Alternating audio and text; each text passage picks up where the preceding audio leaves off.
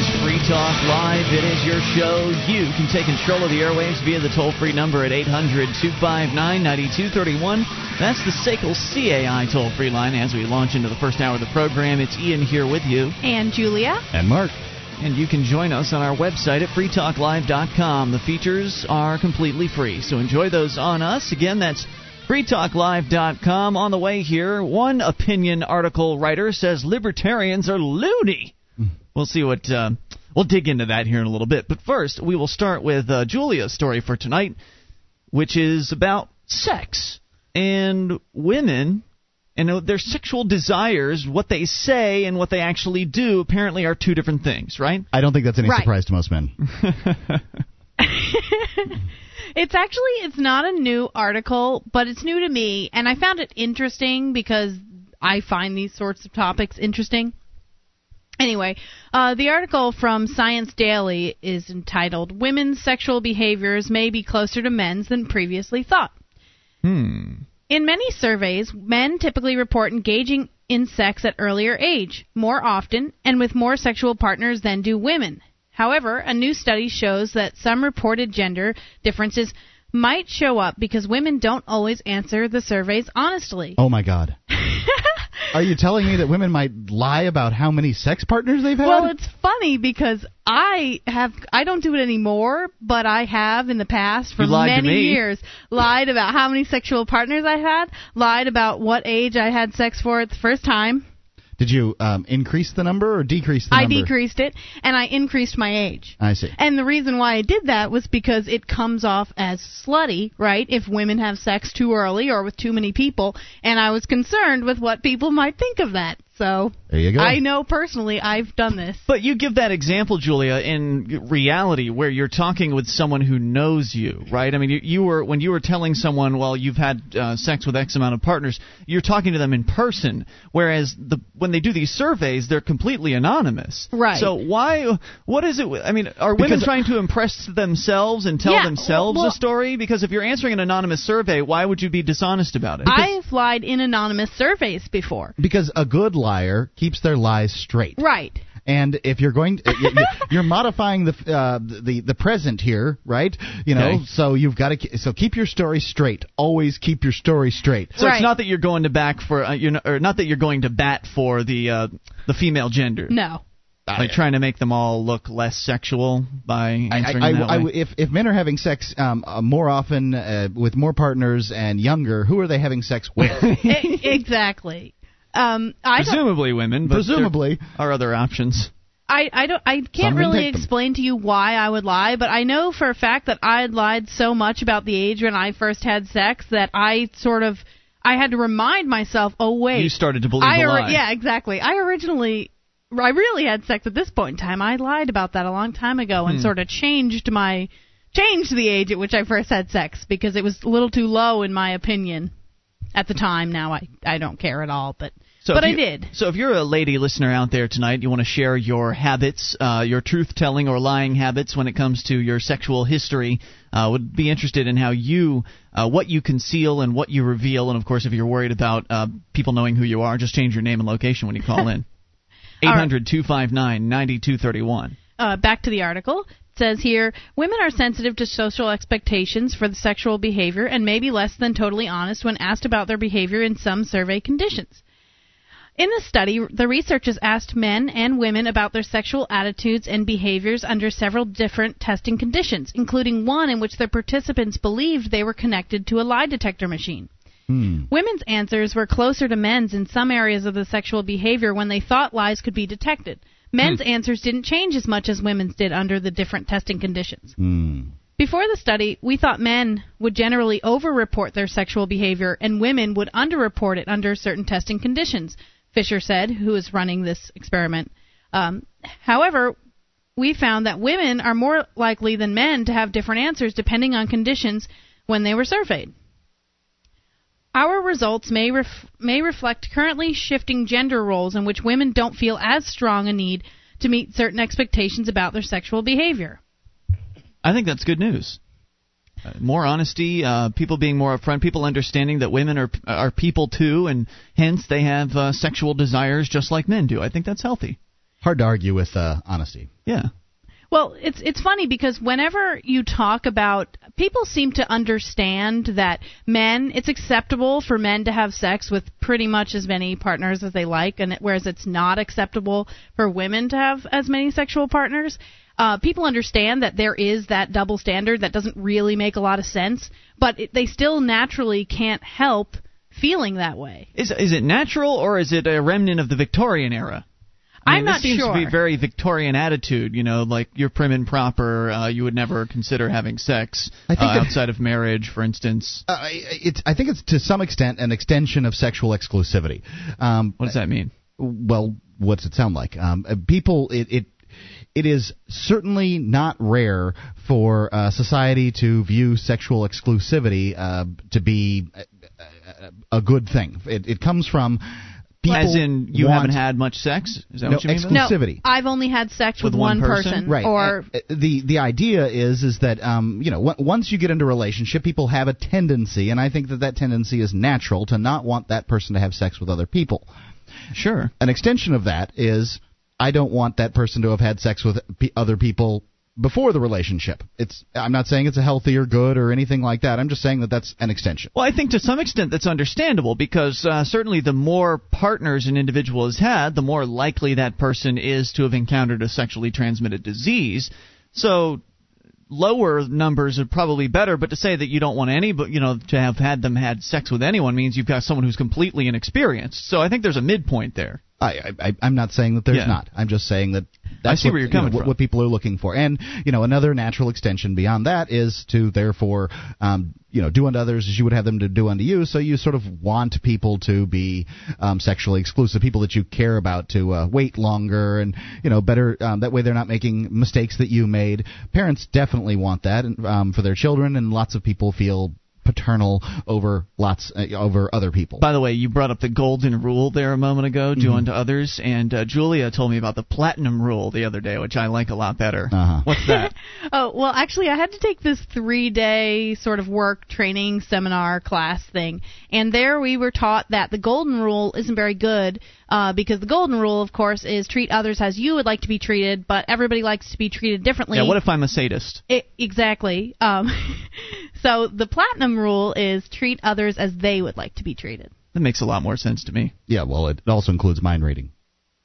Well, you can always ask. You can ask. Yeah, asking's good. Anyway, go on with the story. As we could point out right here, some people don't tell the truth when you ask them. That's a good point. Why are you pointing at me, Mark? No, I'm not pointing at you. I'm pointing at your computer. Well, now, wait a minute. If they are telling the truth, then they can't expect to get what they wanted if they didn't tell you what they wanted. Well, then the hell with that. Well, there you go. To hell with your platinum rule, too. This study involved 201 unmarried heterosexual college students between the ages of 18 and 25. All the participants completed questionnaires that asked about their sexual attitudes, sexual experience, and behavior, and the age at which they first had sexual intercourse. The participants were split into three groups based on the different conditions under which they completed the questionnaire. In one group, the researchers placed electrodes on the participants' hands, forearms, and neck, and the participants were told that they were being attached to a polygraph lie detector machine. However, the polygraph was an old model that didn't actually work. Where do you find an old polygraph? I don't know. I've never seen one on eBay. Have you been searching for it? Someone's going to send me one. Have you ever looked? Although the participants filled out written questionnaires, they were told the polygraph was sensitive enough to detect dishonesty even in written responses. And they're gullible college kids, so, of course, fall for it. Well, if somebody sits you in a room and hooks a bunch of things up to you in various places and tells you not to lie, I mean, I probably wouldn't lie. Although, why would it matter if you did lie? I don't even know. I think one effective thing would be to ask at the end of the survey, did you lie in the survey? Yeah, why? That's a good one. Just to see if they're liars? Because some people will say yes when they lied, and some people will say no when they lied, but it'll at least give you an idea. There's more to this story, and we'll take your calls as well if you've got a comment on this or whatever you want to talk about. 800-259-9231. Attitudes towards sex, male and female, maybe they're a little bit more similar than some people might have believed in the past. This is Free Talk Live. 1-800-259-9231.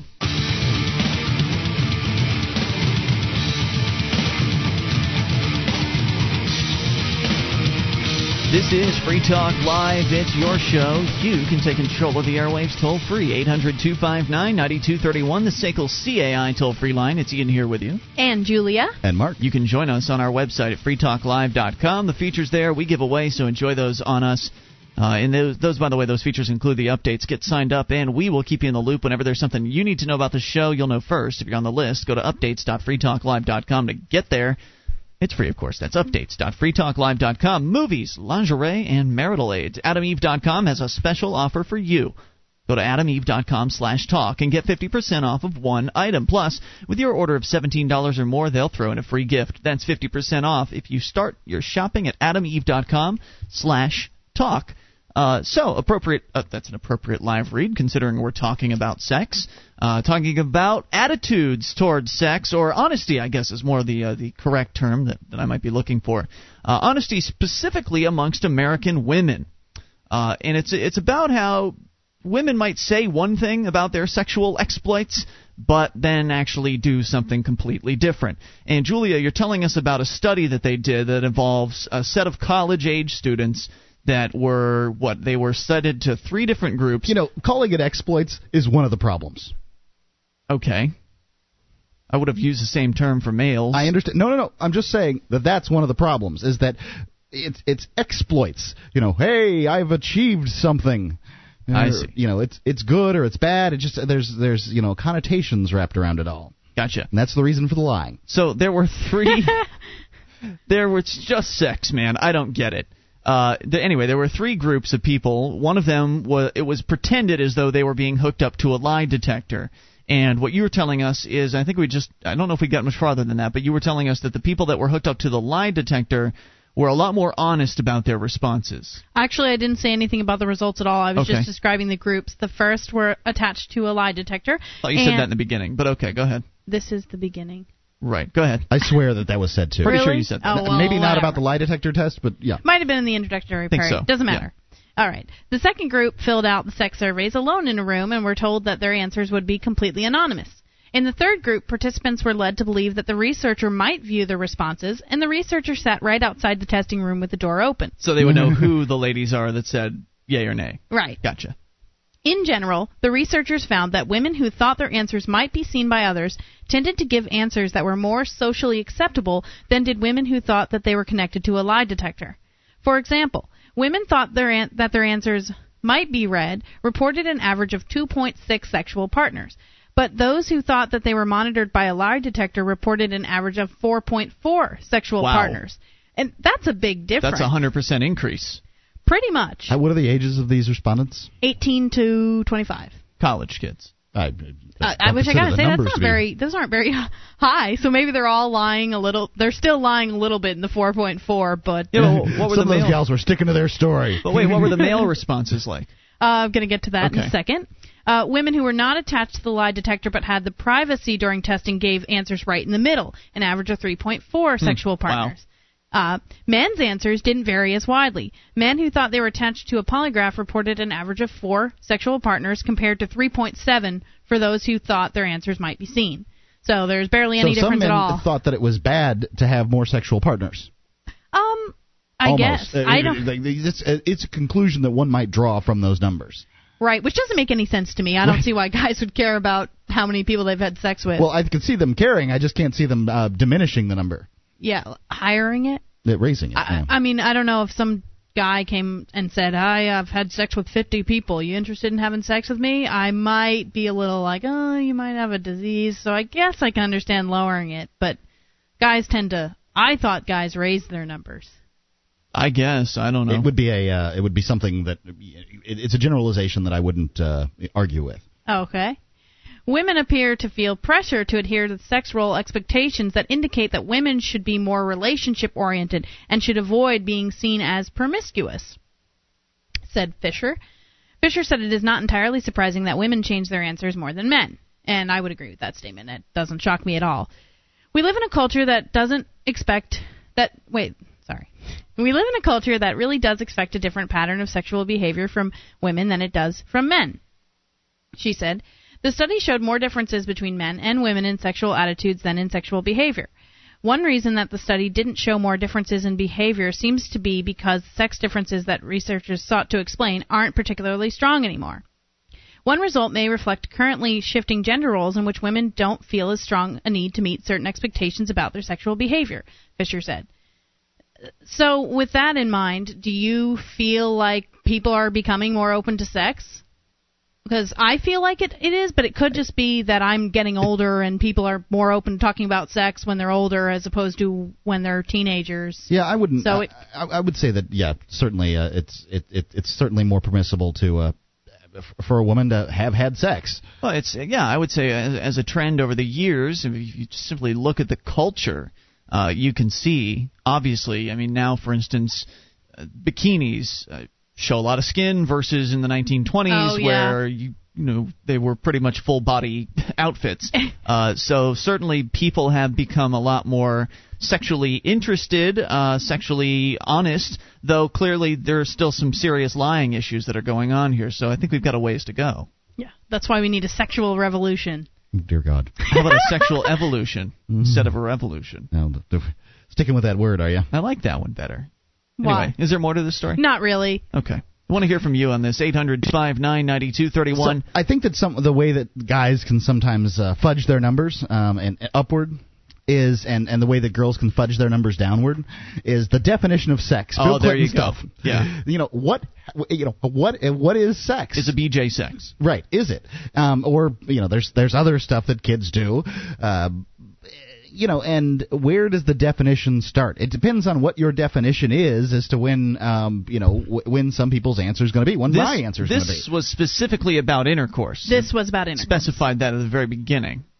I understand. I bet if it were just, if you added to that definition anal, oral, and all the other whatever, I guess those. Do people really have anal sex before they have sexual intercourse? These kids today, the ones that are wait I've a minute. heard that about Catholic girls. Wait a minute. Seriously, and I'm sure that there's some young people listening that could back us up on this, but there's this abstinence movement, right? Where kids are told, okay, you can't have sex until you're married. Don't have sex. Here, sign this agreement telling us you're not going to have sex. And it's very religious-based, most of it is. So sometimes at their churches, they will take a pledge that will say that they won't have sex. Well, their definition of sex is vaginal intercourse. They change it, right? Well, it's vaginal intercourse, which means that anything outside of that is fair game for them. So, yes, people are doing that. They are having everything outside of vaginal intercourse, and that way they can tell themselves that I'm still a virgin for marriage. I mean, it's incredible. You're lying to yourself, and that's what they're doing. It's just their excuse that they need to engage in that behavior. But, yeah, that's happening. Wow. 1-800-259-9231 if you want to share your story of how if that's what you maybe encountered in your life, or people that are doing that are telling themselves those lies. Look, if you're getting off, you're pretty much having sex at that point. Self-pleasuring. I'm not the one to define sex. I don't know. Yeah. Well, if you're getting off with another person, I guess that would be considered sex. Somebody else in the same room. Sex with yourself is something else. 800-259-9231. You can bring up whatever you want. This is Free Talk Live. Our archives, website, and podcast will continue to stay free, but if you think other people deserve to hear this show, consider becoming a Free Talk Live amplifier for just $3 a month at amp.freetalklive.com. Help free some minds. Visit amp.freetalklive.com.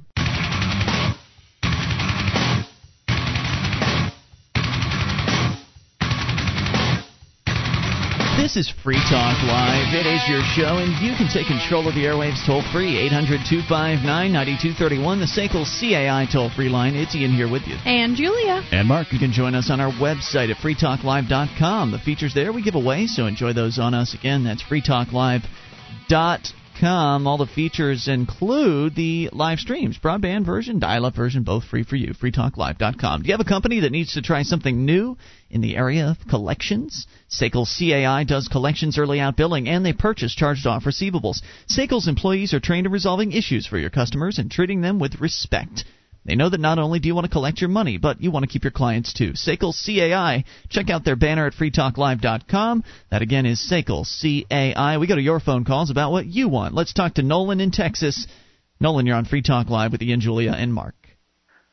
I just wanted to talk to y'all a little bit about trying to wake people up and things going on, like you mentioned that Brittany didn't have a driver's license. People's got it stuck in their heads that that's just a law. I don't know what you're even talking about. Brittany didn't? You guys were talking earlier about how, this all started for Brittany whenever they found out. Don't think you're listening to our show, dude, but you're welcome to comment on whatever it is you have to say. To your show on the internet. Yeah, we weren't talking about Brittany anything tonight, my friend. Then it must be a replay. Okay. Well, whatever it is, we were not talking about Brittany at any point talk about something? in the last several weeks. So go ahead with whatever it is you had to say. Well, I put some stuff up on 3 forums on the Federal Reserve, what it does, how fractional reserve banking works. I got ignored on one and shot down on 2. People don't want to know what's going on. The only people who want to know already know. Ignorance is bliss. It does seem to be the case, especially when you're talking about things like the Federal Reserve. It's really dry stuff to most people. It's my big issue too. To me, I think it's one of the most important issues, certainly the top 2 issues that are facing this nation, between withholding tax and the Federal Reserve, and the fact that our money is dry, backed by nothing. What it is it's just a huge lie. And we all went to school for our 12 years, and they talked about the Federal Reserve and pretended that it was part of the government. Right. And then once you realize that you've been lied to on something that is so important to a society as their money, then don't you have to stop and go, well, gee, if they'd lied to me there, might they lie to me elsewhere? Well, you know what? That might be your opening, Nolan, if you want to look at it from that perspective, but maybe find the issue that the person actually cares about and use that as your entry. So, for instance, if you're dealing with somebody that has discovered the government has lied to them about drugs, then maybe you could parlay that and show them that, okay, well, they lied to you about drugs. Now let me show you how they've lied to you about your money that's in your wallet. So maybe the monetary issue isn't the best opener for a discussion about liberty, depending on who you're talking to. You guys talk to anybody and just watch the little cogs fall into place and see the light come on and see them realize that they've been a propagandized sucker all their lives? Sure. I haven't, and I've talked to hundreds of people. I'm just not a good salesman, I guess. Well, I think everyone. I think everyone's a salesperson, and they're selling all the time. You can probably work on some of your techniques, but Yeah, well, sales takes practice, I mean, you've got to learn about technique. You've got to learn about how to approach prospects and present your message in a way that sells the benefits of liberty to them.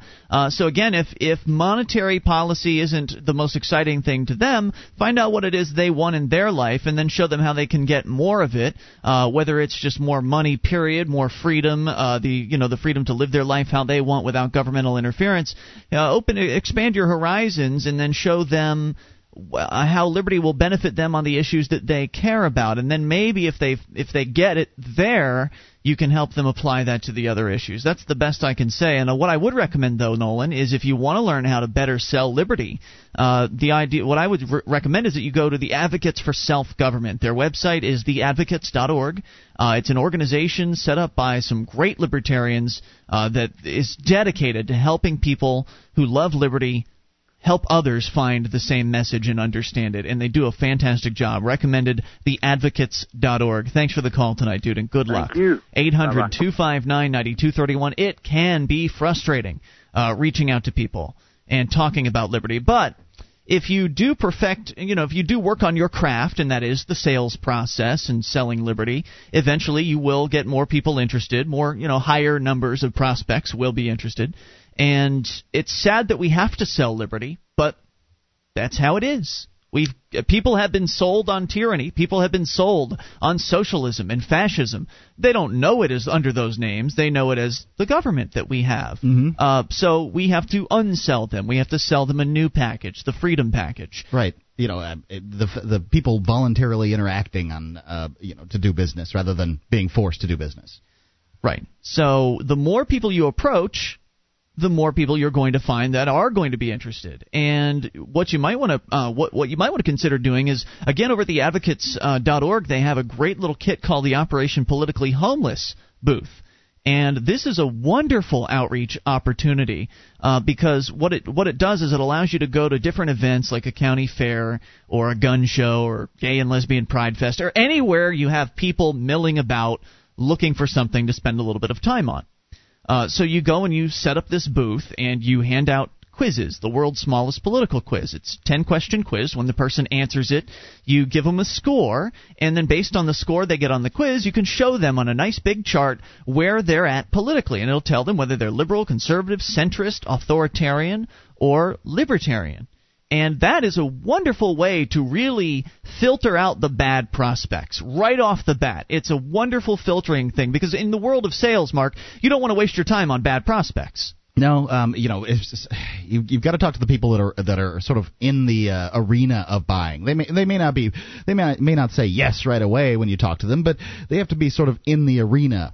And people that are not ready to buy, don't have the money, recalcitrant, whatever is their reason, you shouldn't be spending your time on them. There's people out there that are ready to buy, and you should be servicing them. Now you've done lots of Operation Politically Homeless booths. How many do you think you've done? I don't know. At least a dozen. Yeah, that's what I would have guessed too. Now, you generally go to county fairs and places where people are, a lot of them. How many quizzes do you give out in a given day? Depends on the event. I can definitely do 10 an hour sometimes. 10 an hour? If it's a long event, you can pull 80 to 100 quizzes in a day. That's just one person. Sometimes how many of those people more. Do you think you get a chance to talk to about liberty? The idea isn't to really talk to them about liberty so much as to give them the open the door, if you will. That's kind of what I mean. The purpose of what you do is you give them the quiz, and then you give them their score, and then you give them the option to learn more, and then they'll decide whether or not they want to take a brochure home with them or something like that. Mm-hmm. I don't have time when I'm running the Operation Politically Homeless booth to give them a lecture or an essay or something like that. I've got somebody else coming up that I need to get that quiz into their hands, so I move them through. You do have some kind of follow-up thing. You can do if you're interested in learning more about this, you can do this. You give them something, right? Well, I give them the opportunity to buy something. I don't give anything away. Well, I mean, either they can buy a pamphlet, or you give them the opportunity to come to. I shudder to think the libertarian meeting. We don't do that so much. I don't do that, but some libertarian parties do that. But there's different meetings that go on, and you can invite them into a meeting. I have to say that resulted in next to no success when we tried that back when I was involved with the Libertarian Party. Mm-hmm. Giving people, asking people if they're interested in that. Even if they said yes, they would never come. So I think that most people don't even really know what a libertarian is. So, and a lot of people score libertarian. Oh yeah. So maybe they see the word libertarian, they don't think anything of it, but maybe they see it again sometime while they're browsing the internet or whatever, and they say, maybe I should look into that a little more because I'm a libertarian. What is a libertarian? I can tell you this. My wife had taken the world's smallest political quiz before I met her, and she scored libertarian. And when I sort of asked her, I guess, about her politics, when we first started dating, and she said, "I'm a liberal." So she had already been, classified as a libertarian at some point, but decided that she was a liberal simply, I guess, because she didn't agree with conservatives.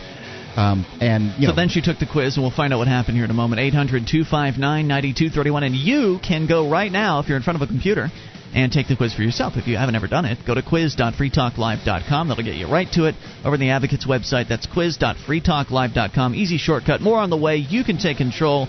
Outreaching to libertarians, helping people discover liberty. This is Free Talk Live.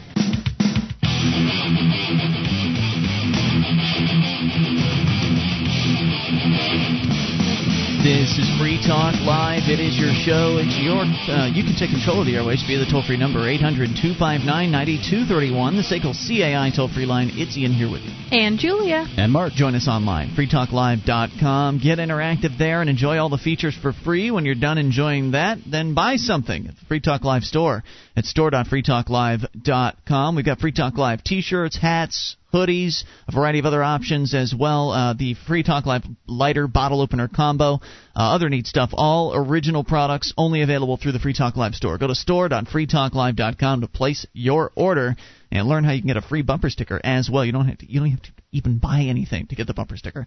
Again, that's store.freetalklive.com. All right, Mark, you were telling us a little story. We were talking about the Operation Politically Homeless booth, which is a great event in a box, basically, that the Advocates for Self-Government will send you for, I think, as little as $50. If you go to theadvocates.org, it might be $100. Either way, it's a worthwhile investment for someone who's serious about reaching out to the general public and helping them understand what liberty is all about. And it includes the world's smallest political quiz, quick 10-question quiz you can give anybody. It's available in several different forms. You can get a big poster-size version of it, and that's what comes with the Operation Politically Homeless booth. But you can also get business card-size versions of it and everything pretty much in between. So you can carry these around with you in your wallet. In fact, what I like, one of the things I really like is they have these tip cards where you can get it. It says this is not a tip on it, and it folds around your tip that you would leave on the table for a waitress. And then when they open it up, it says this isn't a tip, it's a gift. And then it tells you about how gifts aren't taxable by IRS code and blah blah blah. So that makes them feel kind of good. And then there's the quiz below that. And you gave your wife the quiz, Mark. You were telling us what happened with that. I didn't give my wife the quiz. What I was saying, in fact, that she had taken the quiz prior to meeting me. Oh, really? Right, and she came up libertarian. Then, upon meeting me, at some point, upon meeting me, she claimed to be a liberal. Okay. And what I'm saying here is that people need follow-up after this quiz. If they're a libertarian, they need something, whether it's a meeting or whether it's a brochure or whatever. They need something to sort of cement in them what that is and what it means, and that there are people out there that believe like them. And that makes sense because we hear the terms liberal and conservative all the time. But that's all we hear. They're really, to most people, or at least most people that talk about politics and think about politics, they see it as you're either left or you're right, and that's it. There really is no in-between for them. Right. So this can be very, very effective to bring people in. And as far as following up, Mark, there are versions of the quiz that you can print it out, or you can buy it with a flip side with information blanks, where you can say, oh, look, here, just fill out whatever you feel comfortable with. And that way, if the person wants to give you their email, they give you that. If they want to give you their phone number, they'll give you that. So whatever they feel comfortable with. So there is a built-in way to gather that information that you can use for follow-up if you'd like to.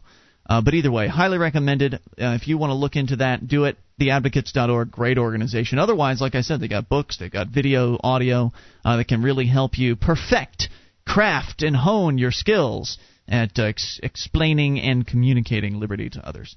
1-800-259-9231. Still to come, one editorial from the Boise Weekly accuses libertarians of being loony.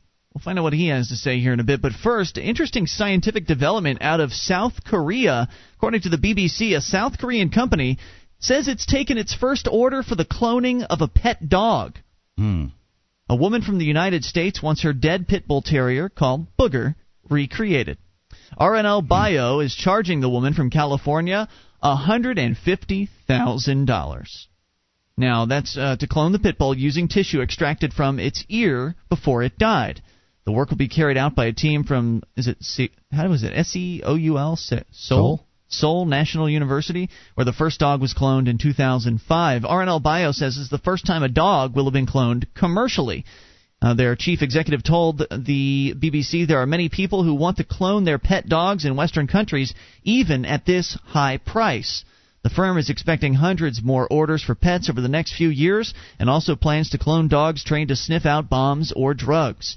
Again, according to the company, 1 out of every 4 surrogate mother dogs produces puppies.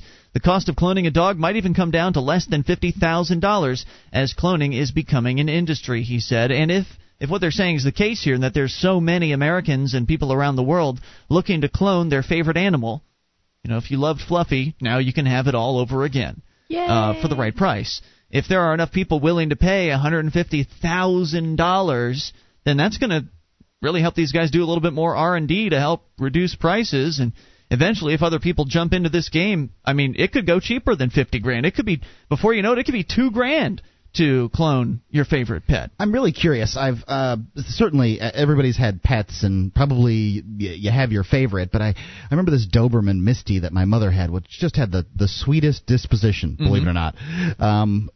She really just was a sweet dog, and I wonder if she was an attractive Doberman. My mom shows dogs, and Misty was of that quality, although she could never finish just because she didn't have the personality for it. But she was good looking, but that wouldn't matter to me about the dog. What would matter to me is the disposition. I wonder if the disposition would be similar.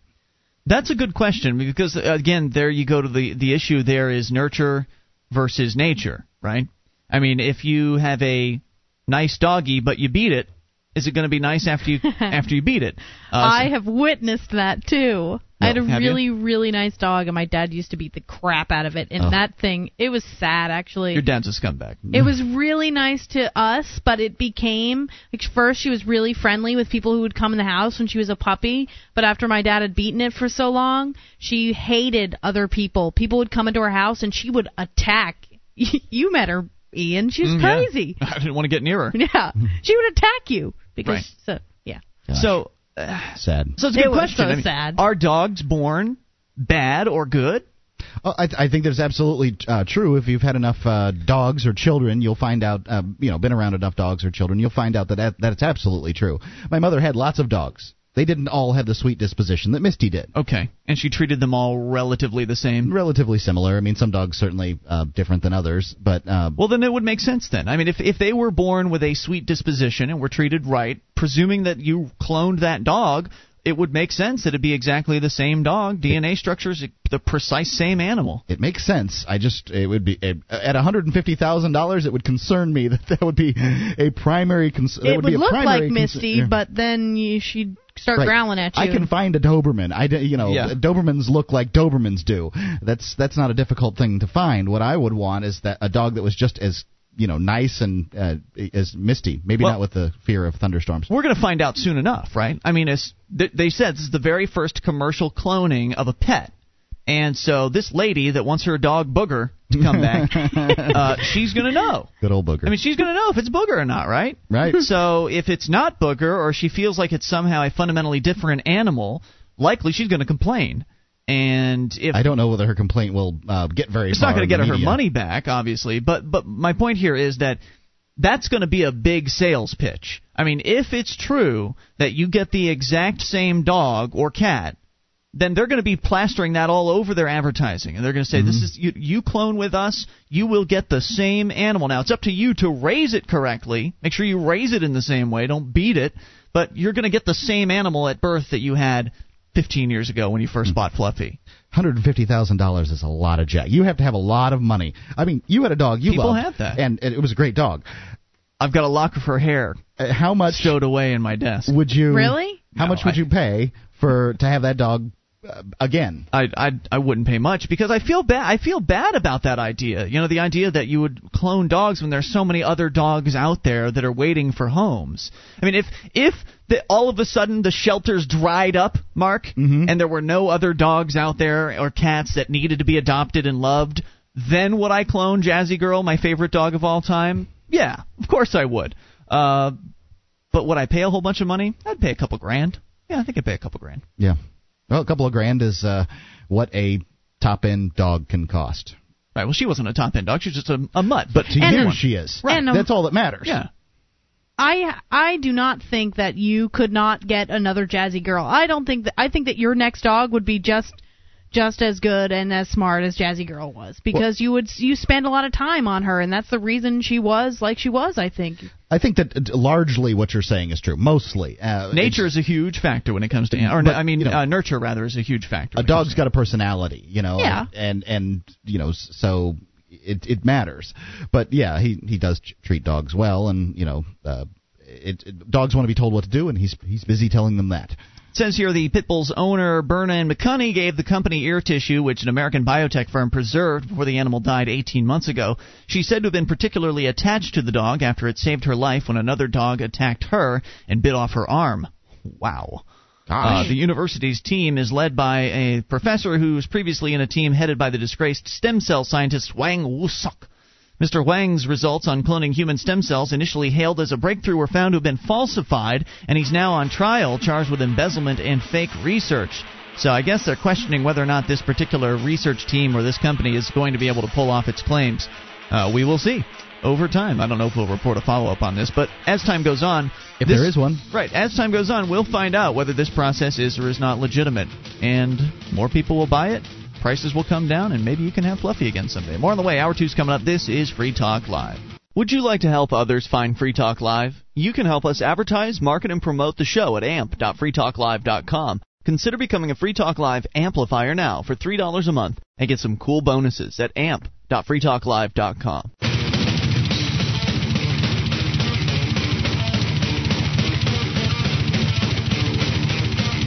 This is Free Talk Live. We are launching into hour number 2 of the show. You can take control of the airwaves toll-free at 800-259-9231, the SACL CAI toll-free line. It's Ian here with you. And Julia. And Mark. Join us on our website at freetalklive.com. The features there we give away, so enjoy those on us. Again, freetalklive.com. We go right into your phone calls. JC in Utah, you're on Free Talk Live. Hello, JC. Libertations. What's on your mind? I've never heard that one before. That's good. You did a couple weeks ago. I just joined the Free State Project. Congratulations, sir. Do you have that applause audio file? I will get to the applause. Well, what made you decide to do it? Well, I have to say that your show is instrumental in addition to Gardner Goldsmith's show. Excellent. We love Gardner Goldsmith. Was there anything in particular that pushed you over the edge? Some issue that made you decide that that you just had to make this sacrifice? It's not a what sacrifice. What was instrumental in getting me over that little lip, I don't know, is the trigger system there on the FSP.org website. That was wonderful. Excellent. We've mentioned this briefly on the show. The Free State Project, up until this year, had basically a one-size-fits-all agreement that said you'd move to New Hampshire and get active for liberty after the Free State Project reached 20,000 members, and we'd seen just very slow sign-ups, and so they changed things. They tweaked the system, and now you can pretty much totally customize your sign-up. What was it that you chose when you decided to sign up for the Free State Project? What was your customization? Well, my customization was a reflection of my own, I guess, a little fear. See, I'm a libertarian. On the smallest political quiz in the world, I do pop up right there in the top of the diamond there. Excellent. But I'm more of a former Republican. Mm-hmm. Same here. And I'm more about economic liberty, and I'm afraid that if more left-of-center libertarians, if there's such a thing, move to New Hampshire, then the quote-unquote moral majority will try to use government to, to stomp on the Free Staters somehow, and I don't. I'm scared of that because I know. I mean, these are the same people who started Prohibition in the first place. So my trigger was, if there are enough of this quote-unquote moral majority convert libertarianism and sign up with the Free State Project. If I see a couple of thousand of them, or at least several hundred, then I will go to by 2012. So wait a minute, let me see if I understand you right there. You're saying if the moralists out there convert to liberty, then you'll come to New Hampshire? Not all of them. How will you know? How will you come to understand that has occurred? Well, there are some stats on the website, though, albeit not ones that would show what particular flavor of libertarianism that everybody subscribes to when they do sign up to the Free State Project. But I just want to see that. I'm more of an economic liberty type guy, though I am in favor of ending prohibition and having private enforcement of laws as opposed to the brute squad cops. But I do arrive at libertarianism from a different angle, and if I see enough other people who have arrived at it from a similar angle to mine, then I'll feel more comfortable about going. I think it's just a numbers thing to feel comfortable. So is that a custom option? Because I don't recall seeing that as one of the choices on the Free State Project website. There is an option where you can just make up your own. Okay, right. That's good. You just put a check, and then you type in what your condition would be. So basically, you're referring to a chart of some sort on the Free State Project website that says, well, so many of our members were formerly Republicans, so many of our members were formerly Democrats. Is that what you're talking about? Oh, no, there's simply, if you go to FSP.org and you look at the statement of intent, there are specific triggers, of course, that you can choose, like, for example, Hillary gets elected or gun legislation, but there's also a place where you can put a check mark, and then you just simply type in what. No, I understand that, but you said there was some list of people and what their viewpoint was prior to joining the Free State Project. No, there is no. There are no stats that I can find. How are you going to know your trigger has occurred? That's what I'm trying to understand. That's a very good question, and I may have to just simply have my own way of finding out. You're just going to come. That's all. Yeah. Here's what I would recommend. Here's what I would suggest to you, JC, is that you make a commitment to come out to New Hampshire at some point to experience either Porcupine Freedom Festival during the summertime or the Liberty Forum during the wintertime. That way you can actually meet in person some of the people that are involved that are already here in New Hampshire, and I think you'll find that a significant number of them are exactly the types of people that you're looking for. I'd recommend Liberty Forum. I believe that I come from a similar place. I'm sort of a recovering Republican myself. Mark. And I like Liberty Forum. I like all the speeches that they have. They've got an itinerary set up that I can go to. They've got booths that I can go to. PorcFest has booths too, but PorcFest is more of a camping thing and essentially a big party and. It doesn't speak to my soul the way the Liberty Forum does. Yeah, I think you're going to find a lot of kindred spirits in New Hampshire already, and a bunch of others are definitely on the way. What do you think was there a certain date that you said maybe if you weren't sure, you were confused as to what the results were, that you would just come anyway, or you definitely need to know that there are other people of like mind? Well, what I would like to do is start working with my uncle, take over his business, and then become a sponsor of FTL, just like Seiko CII. Hey, now, that'd be nice. But I do want to come to New Hampshire and get involved with you guys. And maybe you're right. If I do come to New Hampshire and visit and meet some of the other kindred spirits, that I would feel exactly what you're talking about. I think so. I just don't want the brute government to come crashing down on us. What you might also do is, beyond listening to Free Talk Live, is plug into a couple of our other alternative options from as far as media sources here in New Hampshire. RidleyReport.com is excellent.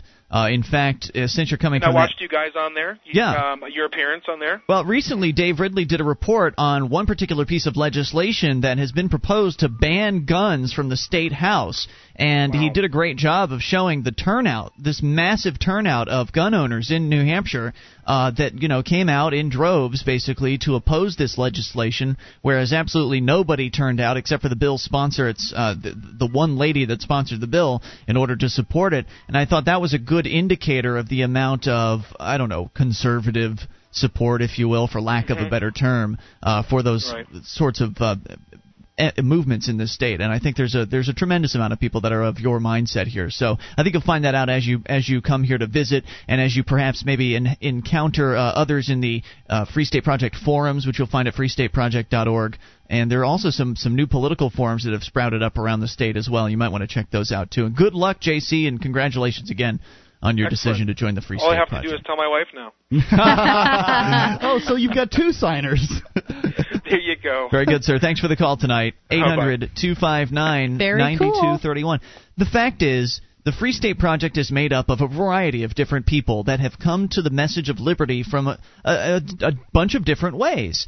There are a lot of people that are like JC. There are also a lot of, as he said, left libertarians, people that came from the Democratic Party, or a lot of people that came from just outside of the system, people that had no interest in politics whatsoever, that weren't Democrats or Republicans, that had never voted in their entire lives. So there's all of that here. And, of course, there's a variety of people that already live in New Hampshire that aren't Free State Project members that believe in the way that JC believes. A lot that have welcomed us.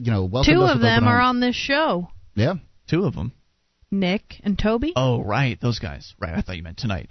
800-259-9231. That is the number for you. So we're excited. We are early movers. The Free State Project is a movement of liberty-loving activists all moving to the same state in order to get active for liberty. And you're going to agree with some of them on a bunch of things. In fact, most of them you're going to agree with most things on. There are only a few key differences here and there throughout the population, if you will, of the Free State Project, and it really isn't doing anything to divide us. No, not much, it doesn't seem. No, we were all hanging out together recently, and there's no division, there's no rift. in the Free State Project. I'm working almost every day out there with Russell Canning. So, I mean, I can tell you that from a political viewpoint amongst libertarians, we're a bit different. But I haven't met a man who's easier to talk to or has more integrity than Russell. Yeah, it hasn't stopped anybody from getting active in the way that they think is best, and that's what the project is all about. You come to New Hampshire and you get active for liberty in the way that you want to. No one tells you what to do. It's Free Talk Live. You take control.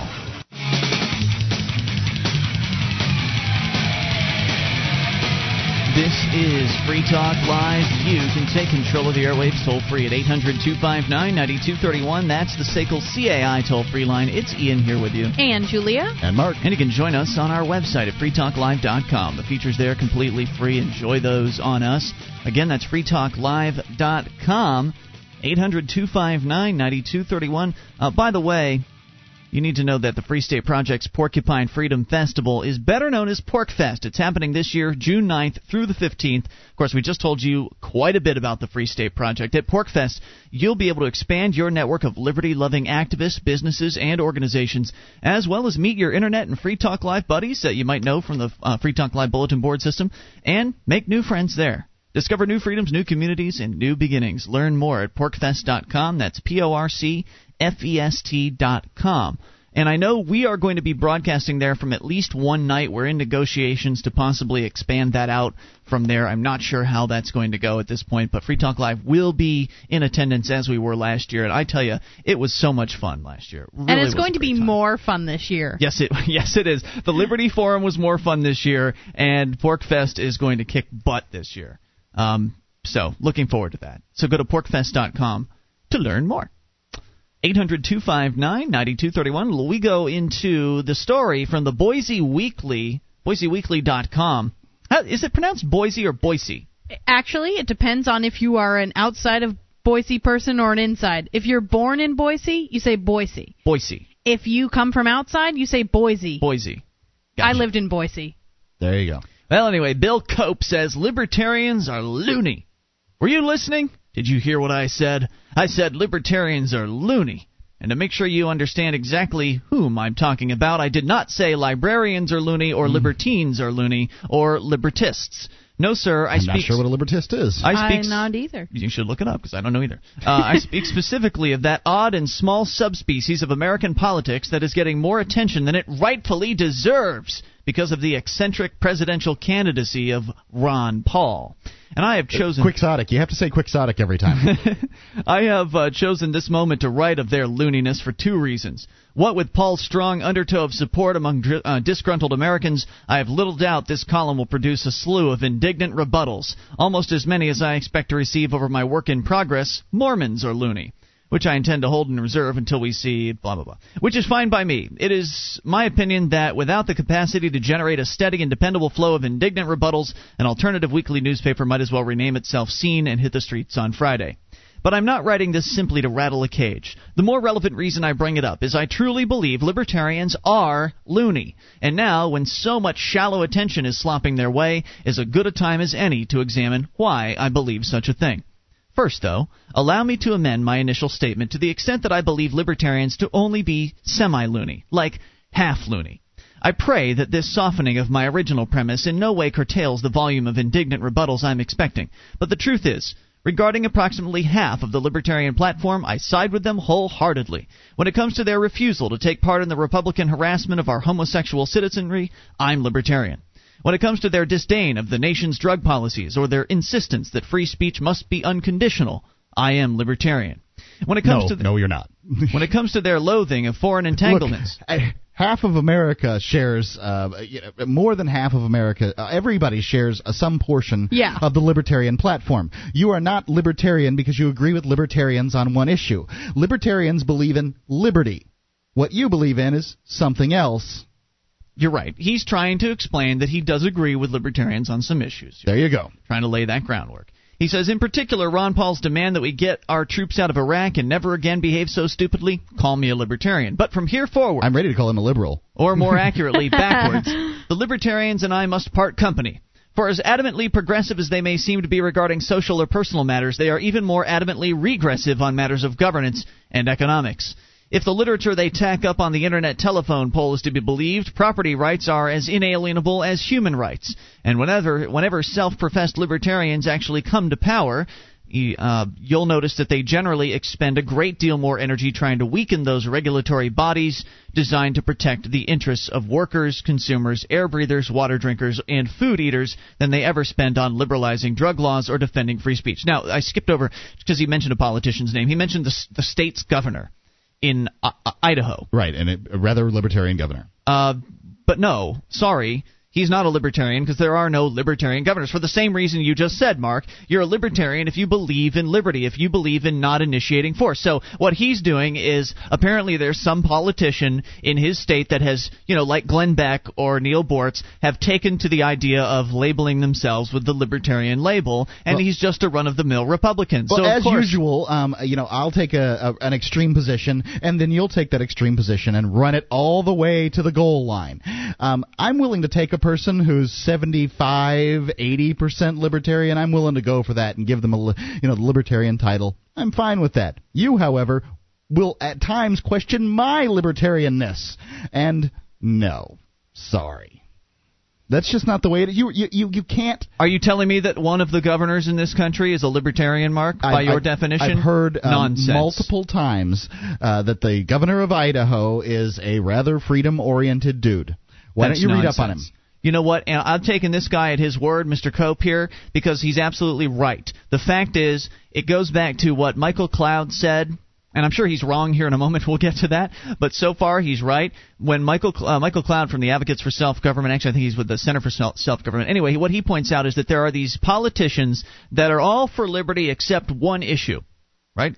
Mm-hmm. And so what they do is they talk about how, lower taxes, drug freedom, and all these other freedoms that they like to spout off on when they're trying to get elected. And then when they actually do get elected, all they end up doing is focusing on their one issue where they believe government belongs. So if they're with us on 99% of the issues, then there's that 1% where that's all they do is they try to ban whatever it is they want to ban or promote whatever it is they're looking to promote. That's what this guy's getting at here. He's saying this guy touts himself as a libertarian, then when he gets into office doesn't do anything remotely libertarian. That I can understand. I see what you're saying. But let's say you've got a politician. Let's use Ron Paul for an example. Now, Ron Paul has come out against freedom when it comes to the border issue, correct? What if he came out and pounded the pulpit on the border issue all the time, but every time he voted, except for a border issue, he voted for liberty? Is that good enough for you? Obviously, I voted for Ron Paul, Mark, so certainly it was better than the alternative. That's what I'm saying. Yeah. It's just not great. And Ron Paul is so much better than all the other politicians, and he actually has a track record. Right, Ron Paul has a track record while these so-called libertarians you're referring to, Mark, this unnamed governor of Idaho, you know as well as I do, he's signing in all kinds of anti-liberty bills. He's out there creating a track record, and we will be able to look at it. The libertarians insist, says Mr. Cope, and he says a tad too self-righteously, I have to think, that every tenet of their political faith is rooted in the U.S. Constitution. Now, that's not true. Not every libertarian says that. No. Libertarians that are maybe new to the whole libertarian movement might believe that to be the case. Are you saying I'm new?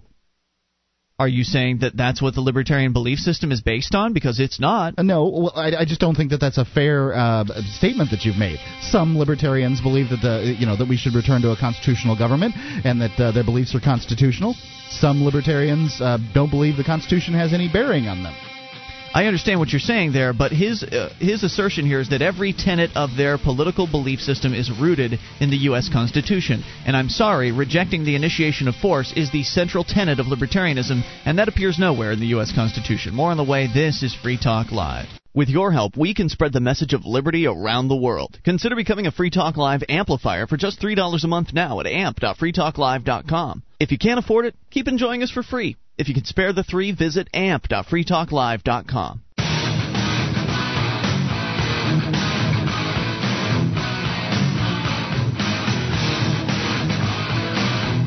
This is Free Talk Live. It's your show. You can take control of the airwaves toll-free at 800-259-9231.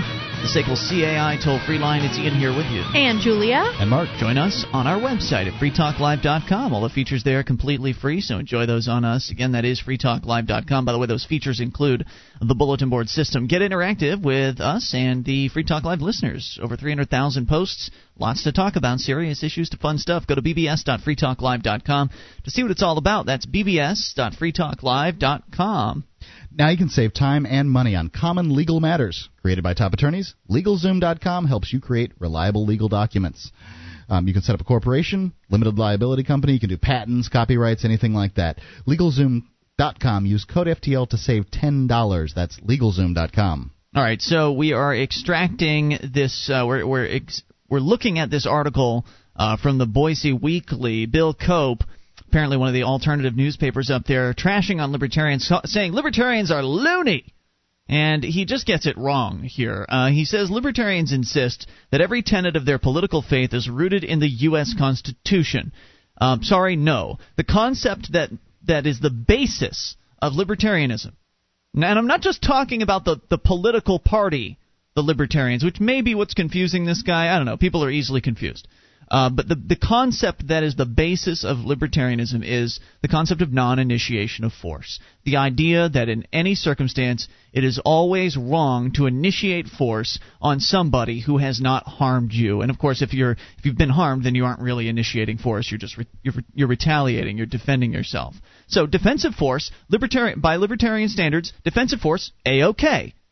Initiating force, starting it, that's wrong. And there are no circumstances where it's okay. So that's the concept. It has nothing to do with the Constitution. Now, the guys that wrote the Constitution might have had some understanding of that idea. You know, they might have kind of understood that. Of course, they did form a government, which tells me that they didn't really get it truly. But there's nothing in the U.S. Constitution that references non-initiation of force at all. The U.S. Constitution could be looked at by many libertarians as a wonderful document, and it certainly is revered by many libertarians as something that was a worthy attempt at trying to control this concept we know of as government. And you would admit that you would prefer to get back to a constitutional form of government. That would certainly be preferable to what we have today. There's no doubt about it. What seems to be wrong with the Constitution is that they just didn't follow it. They just didn't care. They just sort of, it doesn't really matter. It's up to interpretation anyway, and nobody really did anything about them overstepping their bounds. Right. Well, yeah. I mean, the problem was the people that were in search of power, and exactly what you said, Julia. They just ignored their set of rules that they wrote for themselves, which is what the Constitution is. It's not a set of rules for us to follow. There's nothing in there that binds you or I to agree to anything. The Constitution is the founding document for the government, and it sets the rules that the government's supposed to follow. Fact is, they didn't. And now here we are. So let me move on with Bill's critique here. He says that whatever the Founding Fathers didn't include in the Constitution must not have been worth including in the first place, though they've expanded on the constitutional mandate of free trade and commerce with a concept they call agorism. An ardent agorist would have it that any and all matters of human interaction could be handled better by private citizens in the pursuit of their own gain than any government agency anywhere. You see, libertarians hate government like a pit bull owner hates dog licensing. They have conjured up such an extreme trust in the virtues of laissez-faire economics that they consider it the ultimate solution to every predicament. Doesn't sound inaccurate. That society might get itself into. He says, and that, in my book, makes them loony. Even worse, it makes them lazy, he says. Well, I can see the lazy point. I really do see that point. But now, if he's trusting in the government to save him, in to be able to handle license people's trade back and forth and to know the right thing, then why is it crazy to assume that businesses can handle it? It's just another group of people. There's something magical to people like Bill Cope about government. There's something special about it to them. I don't know what it is. I can't explain it to you, Mark. If you can explain it, we'd love to hear from you at 800-259-9231. What is it about the concept of government that makes people believe that it's somehow better equipped to handle problems? That government is somehow just in general better at doing everything than the marketplace is. Where do they get these ideas? I don't know. It seems to be the first place they run. It seems to me that most people think that they are okay. They could handle liberty. Me, everyone in this room, we could handle liberty. But it's those other people out there that are going to take advantage of people and so we need to elect or make bad decisions or whatever they're going to do. So we need to elect good people to government so we can keep the bad people in control. That's right. And even though everyone seems to recognize that there's so many bad people in control, politicians are bad, they just can't seem to if we just get the good people in, then it's going to be okay. It must be the siren song of power. That has to be what it is. I mean, the sexy siren song, this idea that, power, if we just give it to the right people, if we just, power is so great and it's so strength, it's just strong and you can do things with power, you can control, and if you just give it to the people that are good, then... If I just had the power, I could set up a political system that would be fantastic. It would work. And in my case, it would. No, sorry. It would. It wouldn't. It would. No, because it doesn't work for anybody, Mark, because when you use force, you get unintended consequences. Well, Always. By work, do you mean forever? The constitutional system here in the United States, we had some working semblance of a government that was, you would admit, better in areas of freedom and for a lot of people. All I'm telling in a lot is, of ways for quite some time. Whatever Would you the agree? Whatever the goal is, would you agree? Whatever the goal is will not be achieved if you use force. I think the other thing is that people are frightened of personal responsibility. I mean, if there's no government around, people have to take responsibility for everything they do. Educating your children, getting jobs on your own, and if you don't have a job, not going to, right now, if you get fired, for example, you can apply for unemployment, and your job pays for that if they win in a government court of law. So there's sort of that safety net, and I think a lot of people are afraid to take away that safety net and actually step up and be responsible for themselves. Well, that to me signifies laziness. I mean, the fact that people don't want responsibility, the fact that they want to push that responsibility off on this government group, that to me says people are lazy, not libertarians. I think that there's a lot of people out there that want social safety nets because they care about other people. I think that that's the biggest percentage of people. I think that if you allowed those that believe that they need a social safety net to vote against those that believe that they don't need one, the people for and against only for personal reasons. If you allowed those people to vote against each other, that the non-safety netters would win every time. It's I care about the people that drink too much and smoke too many cigarettes and spend all their money on crap like that instead of taking care of their kids. Those people, those are the ones that are our problems, the liberals. Cope goes on here, and Cope probably is a liberal. He goes on to, though I say they're all problematic, I think the conservatives are just as problematic. I would not disagree. So he goes on, though, with his critique. He says, it's easy, isn't it, to stand on the sidelines as a minuscule third party and declare that the institutions established specifically to confront our common challenges, our agencies of governance, in other words, are broken down, worthless heaps of bureaucratic junk. What's funny to me about this article is he's specifically, he just referred to it as we're just sad because we're in a third party, not main party or whatever. But I don't affiliate myself with the Libertarian Party at all, ever. Well, it just shows the political mindset. People like Cope, this guy, they live in a political world, and everything to them is politics. And if you claim yourself as a libertarian, he immediately zooms in and says, must be a Libertarian Party member. Sure. So because everything is party politics to these people. It's oversimplifying what liberty is all about. Anyway, he says it's easy and relatively effortless to hold a position that all of society's organizational work worth doing has already been done over 200 years past by men so much wiser than today's leaders that there's no point in trying to improve on what those men started. In that case, to improve on it, you have to change the Constitution, and that's where these people aren't willing to do. They change the Constitution by de facto without actually doing the work. 1-800-259-9231. Obviously, Mark, you don't have to change the Constitution. They haven't bothered. More coming up. You can take control. It's Free Talk Live.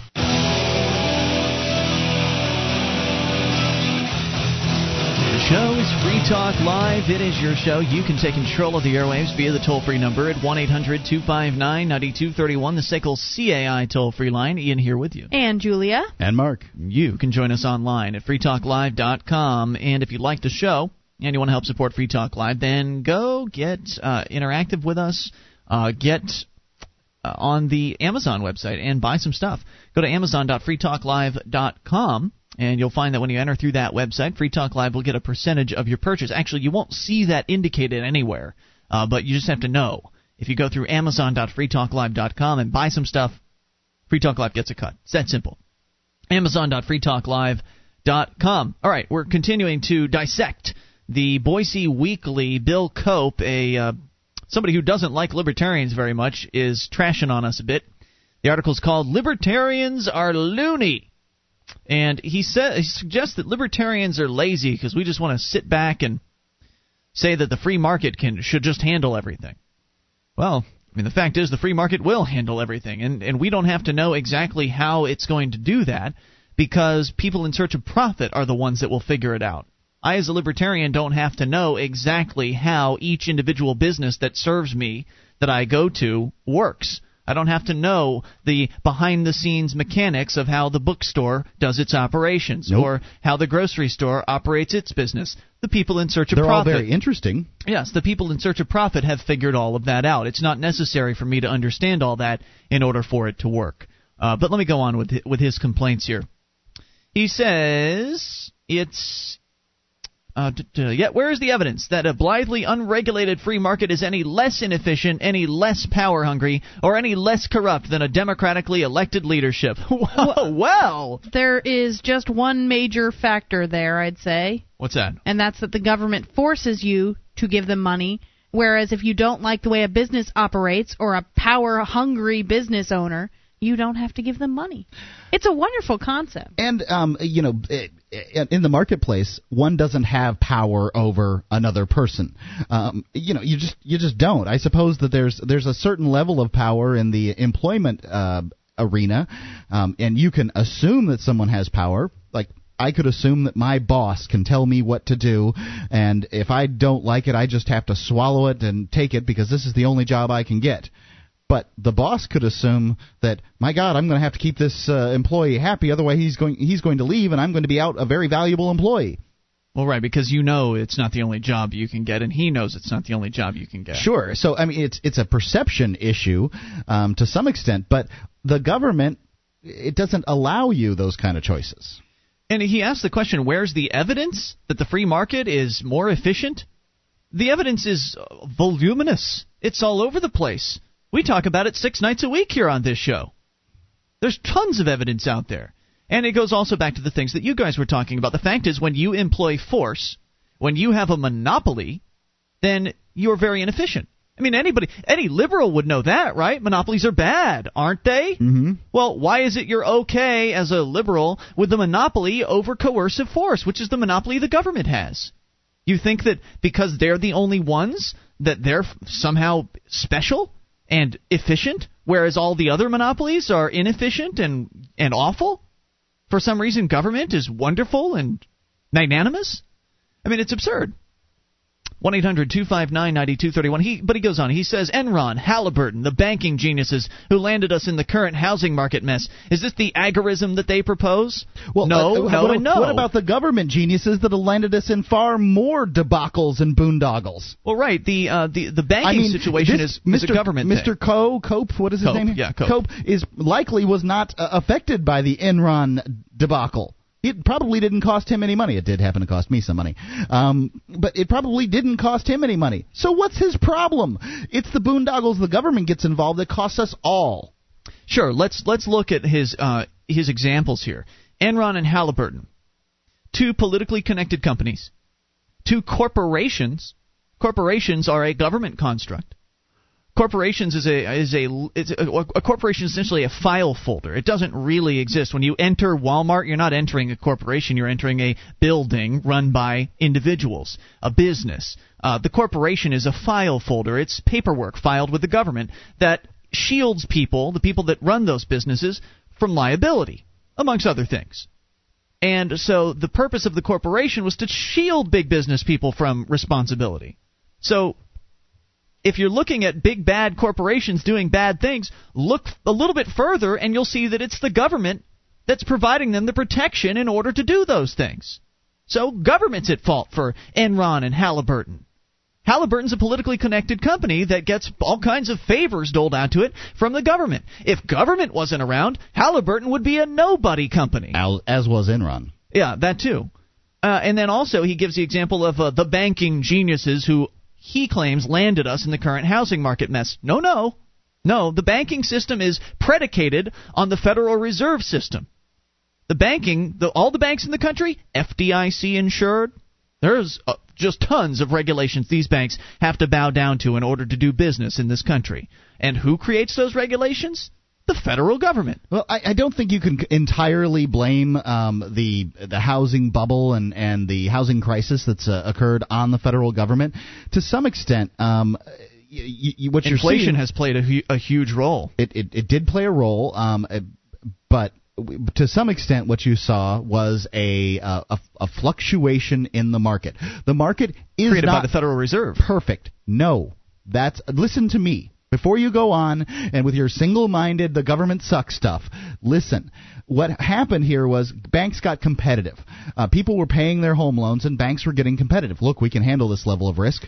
Maybe we could handle a little more. And a little more, and a little more, and a little more. So they increased their levels of risk to the point now that you're seeing that those level of risks aren't panning out. They gave adjustable rate mortgages to people that now they owe $4,000 on a house that it's just a month that's just not worth what it was that they borrowed on. Well, those banks took risks, and they're reaping the whirlwind of those risks, as are the people that took the same risks willingly by signing those pieces of paper. Now, did they all know everything that they were signing? No. Whose fault is that? The person who didn't read it. Okay? That's all. Now, does the government certainly plays a role with the Federal Reserve and inflation, those kind of things. If we didn't have and regulating the banking industry, interest rates. Sure. I mean, what about the government protecting us before this crap happened? Now we've got the banking crisis. If the federal government was in fact there to protect us, why didn't it protect us ahead of time? Yeah. If it's all knowing, if these guys are so smart, why didn't they know? Well, all they're doing now is coming in here and bashing banks, and they're going to make it more difficult for some people to get loans. There are people out there that benefited from getting a home loan, during this time when banks were more liberal with their loaning practices, and there's going to be people that want home loans that aren't going to be able to get them. He goes on, where's the evidence that our founding fathers transported in time to today's world wouldn't understand the obvious need for regulatory agencies like OSHA, the FDA, and EPA? After all, even the brightest of those men had no notion of E. coli bacteria, let alone that it might end up in our whoppers. Asbestos and dioxins and nuclear waste have yet to be imagined. You don't think that a smart person in 1780 whatever knew that preparing food in a dirty, disgusting manner was going to make you sick? I mean, does that guy presume that they're that stupid in 1780? I think he does. And I work for a food business, and our standards at where I work are higher than the government standards. Our people do not care about the government standards except that we want to be able to operate as a business, so we have to follow their laws. Our standards are solely because we want customers. Right, and the healthy customers. And you're the people, the management where you work, of which you are a part, doesn't care about government inspections either. No, they don't. We have much hardcore inspections. It's the private inspections that are coming from a business that is driven by greed. And we're very scared of those inspections and making sure that we pass the inspections. And they're so much more detailed and thorough than any government inspectors. They stare at the ceiling. They walk around and stare at the ceiling and have a cup of coffee and leave. He goes on to say, and sweatshops were not even yet a gleam in an industrialist's eye by 1776. So you don't why think would they include that somebody out there would have considered themselves exploited labor in 1780? He says, why would they include workplace safety in the Bill of Rights? Well, again, I don't think you really understood. I mean, there are different kinds. The Founding Fathers were different guys. They're all individuals, and they had varying different viewpoints. Some of them were more for more central control of the government. But the ones that we happen to like a little bit more, Thomas Jefferson and the like, were of a more individual liberty mindset. The idea was that you let people live on their own, make their own decisions for themselves, and generally they'll make the right decisions. And when they make wrong ones, they'll learn from their mistakes and correct them the next time.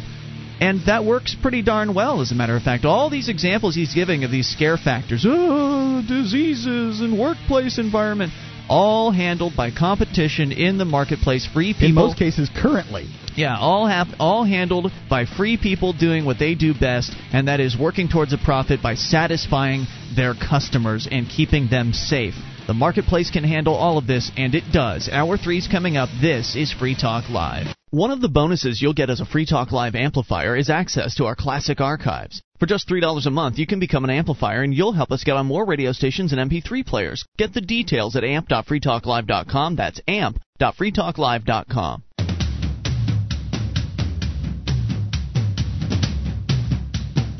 This is Free Talk Live. You can take control of the airwaves via the toll-free number 800-259-9231. As we launch into hour number 3 of the show, it's Ian here with you. And Julia. And Mark. Join us on our website at freetalklive.com. The features there we give away, so enjoy those on us. Again, freetalklive.com.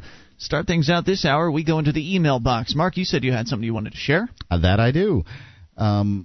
It's from obviously from a listener, from Jesse in Oklahoma. I'm doing a research paper that determines my final grade in English as a senior in high school. The topic I chose was libertarianism and its place in society. I would like to ask you a few questions. First of all, I'd like to say I hope he has a teacher that will grade him based on the structure and form of his paper and not the content, because you don't want someone who's going to mark you off because they don't like your politics. Sure. Nonetheless. What does libertarianism one more. I would like to ask you a few questions that would be included in my paper, of course, with your consent. Oh, I love this stuff. This is great. Sure. Quote us, please. What does libertarianism mean to you? Me? Yeah, you. You can answer first. Oh, okay. We'll get Julia's answer. Libertarianism means the idea that people should get along with one another on a voluntary basis, that initiating force, and we discussed this briefly last hour, that initiating force on others is wrong. And we normally don't do it in our daily lives. When we're dealing with our neighbors and our coworkers and our friends and our family members and our customers, we don't use force on them. We don't force them to give us money if we need a little bit of help. We ask. We don't force our customers to buy our products. We persuade. We don't point guns at our friends and our family members, and that's what government does. So libertarianism is the idea of getting force, the initiation of force, out of human relationships. That's how I would answer that. Julia? For me, libertarianism is about being responsible for your own actions, and I guess for me, I just want to live my life as I see fit, basically, because I don't hurt anybody. So, I mean, I just want to be left alone, and I think other people deserve to be left alone as well. Left alone when you mean like the government. You're not, you don't sit in your house like a hermit or anything like that. No, I certainly don't. But you just don't want the government bothering you about some silly little thing that... I want to be able to go stand outside and yell, I smoke pot, and be nothing wrong with that. There you go. Libertarianism means to me... It's simply the form of government that works the best. Government is inefficient, bureaucratic, big, corrupt, and just doesn't do anything right. Now, when I say anything right, it can do some things. It just does them. It can kill. It can build buildings. It certainly has been successful building buildings. I'm pretty sure government doesn't build the buildings. It can run a school. They hire contractors to build the buildings. It can run a school. True. There you go. So the government can do things. It just does them for significantly more than the free market, the marketplace will do them for. Well, not only more, but also worse as well. It does a worse job. Right. I mentioned bureaucratic and all those other things. Go. You've, here in Keene, you've seen our airport, right, Mark? Yes. Oh, do you know how much money they got last year? From the feds. From the federal government? Hardly imagine. Almost $1 million. Do you see $1 million when you look at that field with a fence around it? No. Yeah, how much does it cost to pour concrete on a cleared field? I don't. They did that a long time ago. What else have they done? I don't know. Fill the concrete? It's really. What did they do with that money? It's subsidizing rich people's airplanes because there's no commercial flights that come in there. Mm-hmm. Either way, the government is bureaucratic, inefficient, can't do anything right. And I'm trying to, when I say can't do anything right, I'm just trying to make it clear to people that I don't think they can do anything as efficiently as the marketplace can. So, yeah, the system is the system that works best.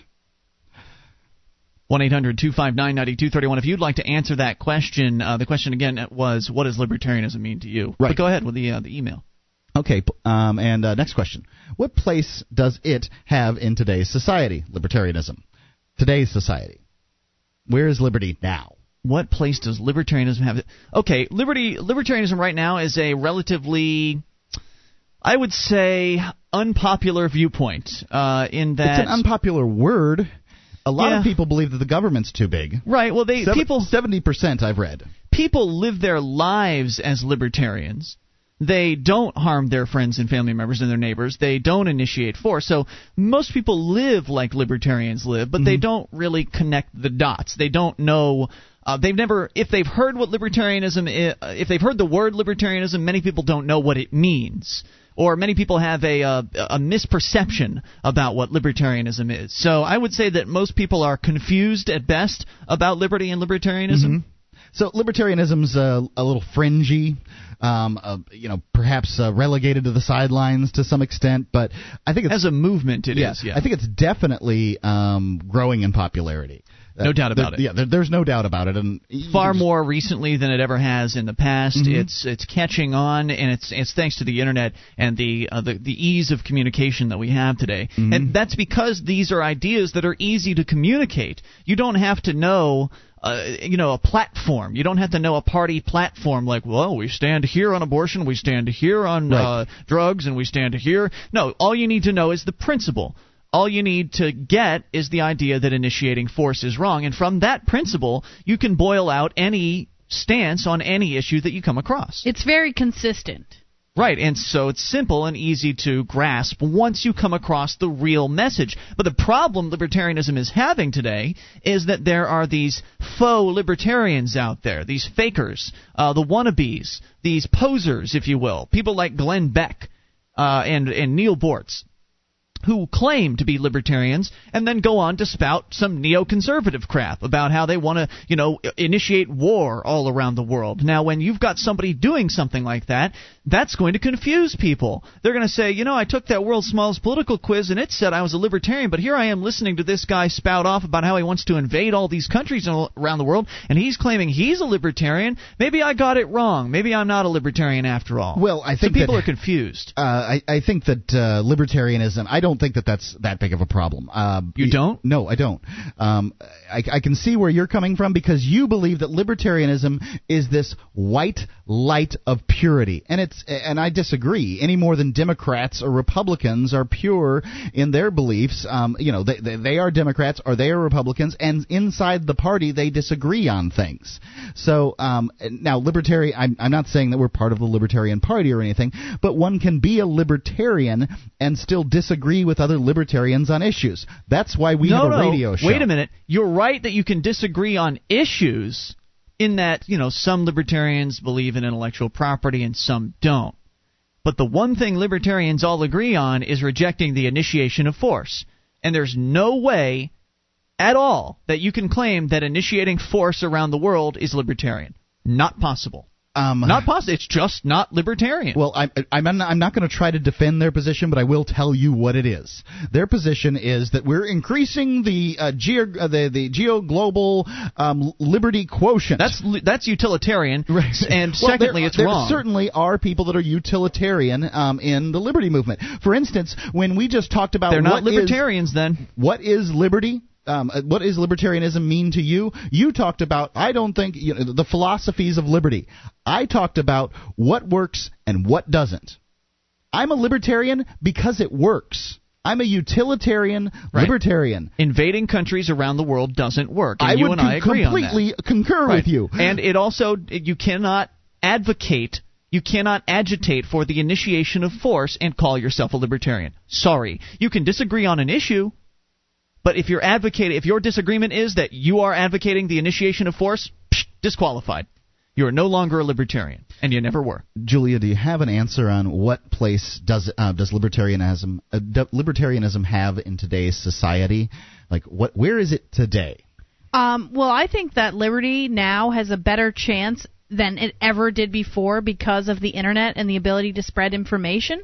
Yeah, we didn't include the internet in our answer, but I would totally agree. Perhaps with you. Primed to explode would be a good way to put it. I wanted to use the term critical mass, but I don't know if we're there. We're approaching it. Yeah, I would agree with that. I think that pretty much everybody in America knows that we have all these problems. A lot of them don't know why and what the cause is, and the cause, of course, is big government. And so I think that if we educate, as more people become educated with the, what the cause is, that and as government continues to grow bigger and bigger, it becomes more obvious to people what the cause is. That's why we're getting closer and closer to critical mass. Yeah, they'll get it. They'll figure out eventually that these politicians, hopefully at least, that keep promising change aren't really going to do anything. I don't know if I agree. More on the way. You can take control. This is Free Talk Live. This is Free Talk Live. It's your show. You can take control of the airwaves. Toll free, 800-259-9231. SACL's CAI toll-free line. It's Ian here with you. And Julia. And Mark. Join us online at freetalklive.com. The features there we give away, including the archive. So if you've missed a moment of the show, just go click and download. They're completely free on the front page of the website. There for your convenience, freetalklive.com. You can lose up to 25 pounds in just 9 days without permanently changing your diet. You can check out this amazing doctor-recommended cleanse. Go to FTLdiscount.com, read some real testimonials, find out how to order. That's FTLdiscount.com. 800-259-9231. We continue with Mark's email. A young man has sent you several questions that are going to be relevant for him in a paper that he's writing for his final English assignment. I guess it was English class, right? Yeah, it's from his final grade. In high school. So it's his senior year. It's his last assignment in his English class, and he's chosen to talk about libertarianism. So he had some questions. Yeah, I'm really kind of curious. Final grade, and today is February the 15th? He's probably gotten the assignment really early. That way he has several months to work on it. Yeah, I guess they do that with papers. And school ends earlier for seniors, so. That's true. And every school's different. So let's continue. Okay, let's see. And by the way, you guys are welcome to chime in on these answers. I mean, obviously we got 3 people on the panel here tonight, but we'd love your input too. Now, Julia, you did a great job of answering the next question in your last question. So, Ian, why is liberty so important? Because freedom's important. Because the choice, the ability to choose your own path in life without encountering brigands and people that are trying to stop you from doing the things that you want to do is, I think, of paramount importance to anybody's life. Who wants to have people telling them how to live their lives? I don't. Maybe there are some people that want that, and I think that if that's what you want, then that's what you should have. Mm-hmm. If what you want is to be told what to do, if what you want is to be controlled and to have a bunch of rules set for you to follow in order to live your life, please go find someone and have them create those rules for you, or find a set of rules that already exists and sign on to it and hire someone to enforce them over you. By all means, you may have that. But those of us who don't want that, those of us who don't want that lifestyle, who can take care of ourselves, who want the freedom and the autonomy to be able to do that, we should be free. And that's, to me, what liberty's all about, the freedom to live life how you want. Right, and it's genuine. It doesn't allow people brigands, thieves. It doesn't allow people that would hurt people, thugs, to parade around in the uniforms of government. We already know how to handle thugs and brigands and thieves in today's society. Maybe we're getting a little softer as time goes by, but certainly people knew how to handle thugs and brigands in the past. And to put uniforms on them and extol them for how great they are and how much they're doing for all of us while they shove their pockets full of our money it's disingenuous, it's wrong, and it hurts people. I'd have to say that one of my favorite things about liberty, and Mary Ruwart points this out in her book and does a very good job. Her book, Healing Our World, available free at ruwart.com. Which is a great book, especially, I think, for liberals. So if you're trying to convert your mom or your dad who's a liberal, give them that book. It's an excellent book. Agreed. Anyway, it's a win-win situation. The only people who don't win are people who want to hurt others and people who are in search of power over others. That is a great point, and that is how the marketplace works. When people are free to choose, they generally choose in favor of themselves. And when you enter into a transaction, whether it's something as simple as buying a hamburger, you are choosing something that you feel is going to benefit you. You're going to trade your $2 or 99 cents. You want whatever that is more than you want your $2. Right, to get that hamburger. And the business is choosing to trade the beef and the lettuce and the tomatoes on the patties, which isn't worth much to them, for your 99 cents. So that 99 cents they'd rather have than the beef and the patty sitting in their freezer. And so they get what they want, you get what you want. Win-win. And that's generally what happens in the marketplace. Are there some instances where people get ripped off? Sure. Sure there are. But that's not necessarily a loss. I feel like I get ripped off every single day by the government. Right. Yeah, that's true. You get no benefits. With the government, largely you get ripped off every single time. I'd rather take my chances with a business ripping me off just the few times that I've really felt ripped off by a business. Well, I would say that the best example of that is places like Amazon or eBay. Yes, there are occasions where you do get ripped off, but those occasions are so rare and you save so much money by using those sites that it's worth the few times that you get ripped off. That's true. Of course, there are also the feedback systems that can help you avoid situations like that.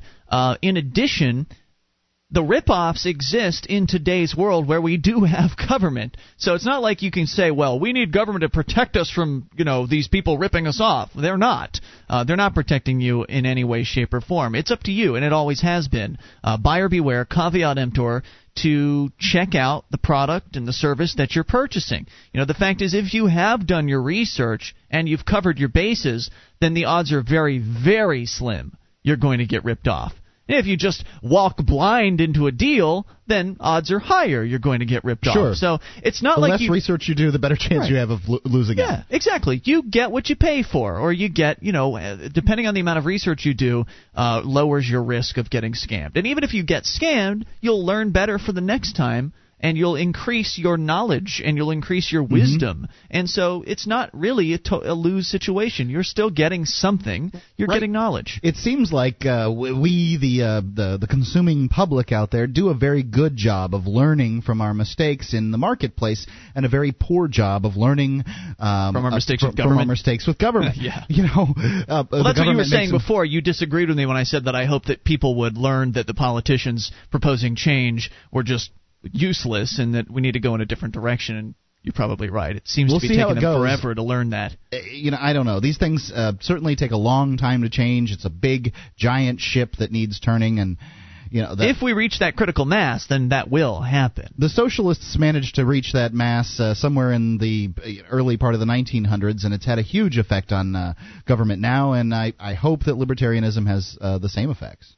Absolutely. And there was once a gentleman who called here and said that what put him over the edge was the new cough regulations, cough medicine regulations. His daughter had a cold one night, that's right. And he went to the store and he found out that he couldn't get the cough medicine. It was too late. They'd shut down the pharmacy. He right, couldn't get exactly. It. So for most people, they're trying to live their lives, they're trying to feed their families and stuff. They don't take a lot of time to think about what's going on.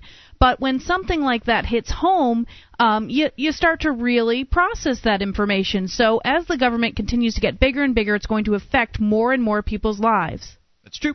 Moving on. Okay, Jesse goes on. He's in closing. Of course, as you know, you do not have any obligation to answer these questions. Thank you, Jesse. But it would greatly be appreciated if you would at least give it a reply. Thank you very much. Sincerely, Jesse in Oklahoma. There you go. And, in answer to that statement, Ian has a special place in his heart for high school kids. I don't know exactly what it is, but he loves talking about anything. What's that? I was going to say, are you trying to say Ian likes little boys? I'm not suggesting anything like that. I'm just special place in his heart for them. Likes high school. I don't know what it is about high school. Nothing about high school. It's an impressionable age. Right. And these are the people that, yes, exactly. These are the people that are most open to new ideas. Okay. And it's not just high school; it's young people in general. We're always happy to answer things like this. And totally. I got this email tonight during the show. That shows how badly I know that we like to read things like this. 1-800-259-9231. You can take control and bring up anything. It is Free Talk Live. Our archives, website, and podcast will continue to stay free, but if you think other people deserve to hear this show, consider becoming a Free Talk Live amplifier for just $3 a month at amp.freetalklive.com. Help free some minds. Visit amp.freetalklive.com.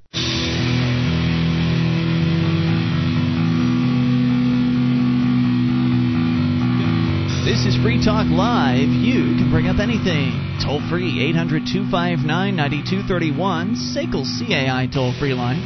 Ian here with you. And Julia. And Mark. Join us online at freetalklive.com. The features we give away, enjoy those on us, including the Shrine of Female Listeners, the dozens of ladies who've taken the time to send us their validated photo and prove they listen to the show. Head over to shrine.freetalklive.com to see what it's all about. That's shrine.freetalklive.com. And movies, lingerie, and marital aids. AdamEve.com has a special offer for you. Go to AdamEve.com/talk and get 50% off of one item. Plus, with your order of $17 or more, they'll throw in a free gift. That's 50% off at AdamEve.com/talk. We go to your phone calls. Jeff in Reno, you're listening on, I believe KBZZ out there, though not yet. You'll listen later tonight on KBZZ because they delay broadcast us by a few hours. Jeff, what's on your mind? Yeah, guys, I just wanted to call in and say, I came across some other information I haven't seen in a while, and I completely forgot about it. And basically, all the surveillance and political spying that's going on in the United States, and there's a system called SWIFT. It's through banking, which the U.S. government tracks financial information, bank accounts on individuals they suspect of engaging in, I guess, alleged terrorism activity, whether it be activists, a protester, or whoever. And, I just wanted to read a little statement from a Supreme Court case from 1928, and I can't, this right here applies. It says... is it short, Jeff? Is it short? Oh, yeah, it's real short, yeah. Okay. It says, decency, security, and liberty alike demand that government officials shall be subjected to the rules of conduct that are commands to the citizen. For good or for ill, it teaches the whole people by example. Crime is contagious. If the government becomes a lawbreaker, it breeds contempt for the law. It invites every man to come into a law himself. It invites anarchy. And that's a Supreme Court case, United States versus Olmstead from 1928. And, I think that if people look back and see what's happened in history, if you have part of a city that get radical, like in the Rodney King incident where people, saw police brutality and they rose up and rallied behind him. There's a lot worse things going on besides police brutality in our government. And I think that, if the American people found out the dangerous game going on in Washington, D.C., they would march up there and tear it down brick by brick. Behind this dangerous game are secrets, corruption, and cover-ups. I don't know, man. I don't think they would. I don't think so. To me, I see such egregious, just so obvious failures and corruption inside the government to the point that I would think that that a good, just, right, and a public would be out there with pitchforks and torches, that they would be tarring and feathering these politicians, but they don't. They don't do anything. I think a lot of the American people are up under illusions. They lie. The propaganda that's being put out. The intelligence agencies are a prime example, like with the 93 Oklahoma City bombing. Of course, what happened there? They had Salam, an informant who, by the way, was paid $1 million by our government. He was an Egyptian army officer. And what happened there? The FBI had complete control of the situation. They gave him components to build a bomb. Okay, then after that, they allowed them to plant the bomb, and then they allowed the bomb to be exploded. And of course, why did they do that? Wait. You're talking about World Trade Center in 93, right? Yeah, World Trade Center in 93. And according to Ted Gunderson, who is a FBI whistleblower, he was the chief agent of the Los Angeles field office. He had over 700 people under his command with a $20 million budget. He and several other people stated that the reason that the FBI allowed the attacks to be carried out was to a political agenda, was to seek anti-terrorism legislation, and unfortunately for them, only 6 people got killed. There was not enough people killed for them to get their anti-terrorism legislation passed. They said, it was a failed sting operation. They knew it was going to happen. Same thing with Oklahoma City. Well, but you know what you're pointing out here is very interesting, but none of this information has encouraged people to go and, as you say, tear the bricks out of the buildings in Washington, D.C. Well, and there are a lot of things that are far more visible than what you're talking about. I mean, certainly there have been some shady dealings going on with government, but look at the ones that are right out in the sunlight. I mean, look at all the real-life examples that are, no one has any doubts about. The police brutality cases are certainly some of the more obvious ones, and people just, they just sit back, and if they are outraged about it, then they're probably too scared to do anything about it. So many people they watch that video footage of the police beating people, and they say to themselves, wow, that's awful. Boy, I don't really want to get involved in any of this stuff. I think I'll just keep quiet. Exactly, guys, and we're in a police state. The police are supposed to protect us, but they're the ones who are oppressing us. It's true. Thanks for the call tonight, dude. Appreciate it as always. 800-259-9231. That's not to say that all the police are bad guys. They're not. There are some good ones in there, but he's right in general. It is the police that are enforcing bad laws. They're getting used, even the good ones are getting used to enforce the bad laws. Right, and, if they're enforcing bad laws, then it just makes it so they are less respected. As he was saying at the beginning of his call, people, they lose their respect for the police. I personally don't have any respect for the police at all. I have respect for individual police officers who have proven they deserve my respect. But in general, just because you're wearing a badge don't mean squat to me. In fact, if you're wearing a badge, I'm scared of you.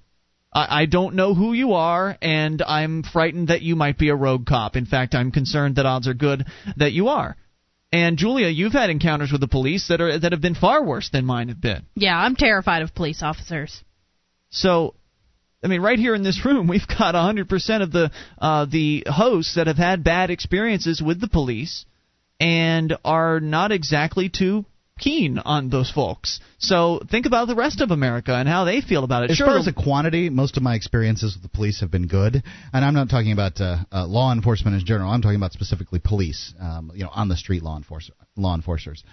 But even any kind of law enforcement officer, most of my dealings have been good. The bad things stick out, though, and having good things happen to you is a pretty common experience. Having bad things happen to you isn't that common. Yeah, that's true. I mean, it's the same thing with anything. I mean, if you get bad service at a restaurant, then you're going to remember that a lot better than the good service that you've gotten. I'd say I've had more negative experiences with police officers than positive. I thankfully haven't had very many experiences with the police, so I can't really comment. But generally, the people that I know that have had experiences have pretty much all across the board been bad, frightening, and downright scary. So, yeah, a lot of people are scared to death. They've seen the abuse. They've seen their friends spend time in jail. And they've seen it as being completely unnecessary, and in many cases it is. And so why would they want to put their butts on the line? Why would they want to go and possibly become a target of these rogue cops? I can totally understand that. It's a lot easier to just sit back and keep quiet and try to fly under the radar for as long as possible, enjoy the life that you have, and try to make the best of it. I understand. But myself, I've rejected that. Myself, I've decided that, I've had enough. Liberty is worth fighting for. It's worth taking risks for.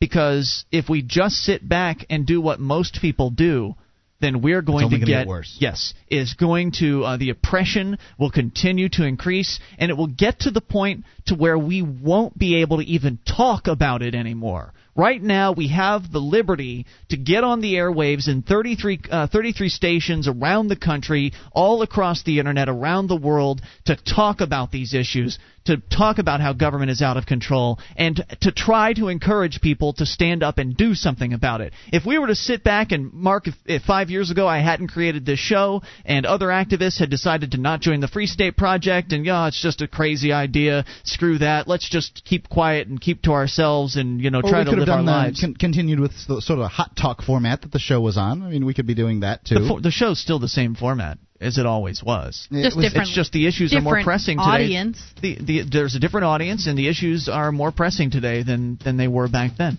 But we could have sat back and done nothing, and then it would have just gotten worse. And then, a lot of these wonderful things that have sprung out from the things that we've done would never have occurred. And we'd still be alive.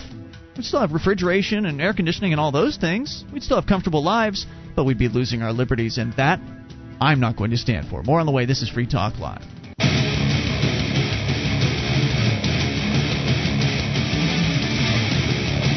This is Free Talk Live. Only moments remain, but just enough time for your call if you make it now. 800-259-9231. That's the SACL CAI toll-free line. It's Ian here with you. And Julia. And Mark. And you can join us on our website, freetalklive.com. The features there we give away, so enjoy those on us. And if you like the show and you'd like to support Free Talk Live, then we invite you to become an amplifier. Go to amp.freetalklive.com. Get the details on the program. It's a simple one. The idea is you send in $3 a month, completely voluntarily, mind you, and we take that money in and turn it around and reinvest it right back into the show, getting on more radio stations around the country, and thereby spreading the message of freedom and liberty. So go to amp.freetalklive.com, learn more, and learn about the perks you get, like access to the AMP-only call-in line chat room, the forum. All the details are there. Oh, not to mention the AMP-only Shrine of Female Listeners. Which is much nicer than the regular Shrine. It's much more risque. Well, yes. there's certainly more people in the regular Shrine, but there's things that you won't get to see in the AMP Shrine. Parts that you won't get to see. Lovely pictures in the AMP-only Shrine. All right, so go to go get the details and get signed up at amp.freetalklive.com. We go to the email box again. Mike emails in. He says, guys, been listening to Free Talk Live for a while now, and I absolutely love it. One thing I've gleaned from listening thus far is that, Ian, you're an incredibly stubborn bastard when it comes oh, God, isn't it the truth? When it comes to the issue of liberty, and rightfully so.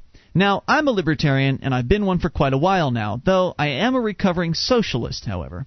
I stopped being a socialist when I realized that although it works on paper, it simply doesn't work in real life. Because of human nature, we need market incentives. But I think free marketeers, or the less savory anarchist, falls into the same trap. Although it works perfectly on paper, it ultimately won't work because of human nature. I'm pretty sure we can agree. It's my concern. I'm pretty sure we can agree that there are people out there who seek power. As such, in any absolutely free society, eventually one group will attempt to dominate another.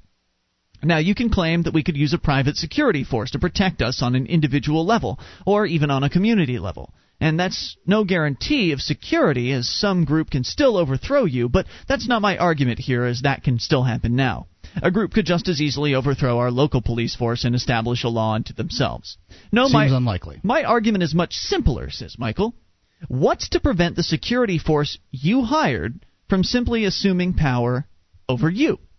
Let's assume your society takes form, and we have an intermittent civil war, but eventually market forces take hold and the security forces establish order. Now, because there will always be those seeking power, do you not think that the security force could be compromised? Sure, the current owner is a good and just man, but what about his grandson?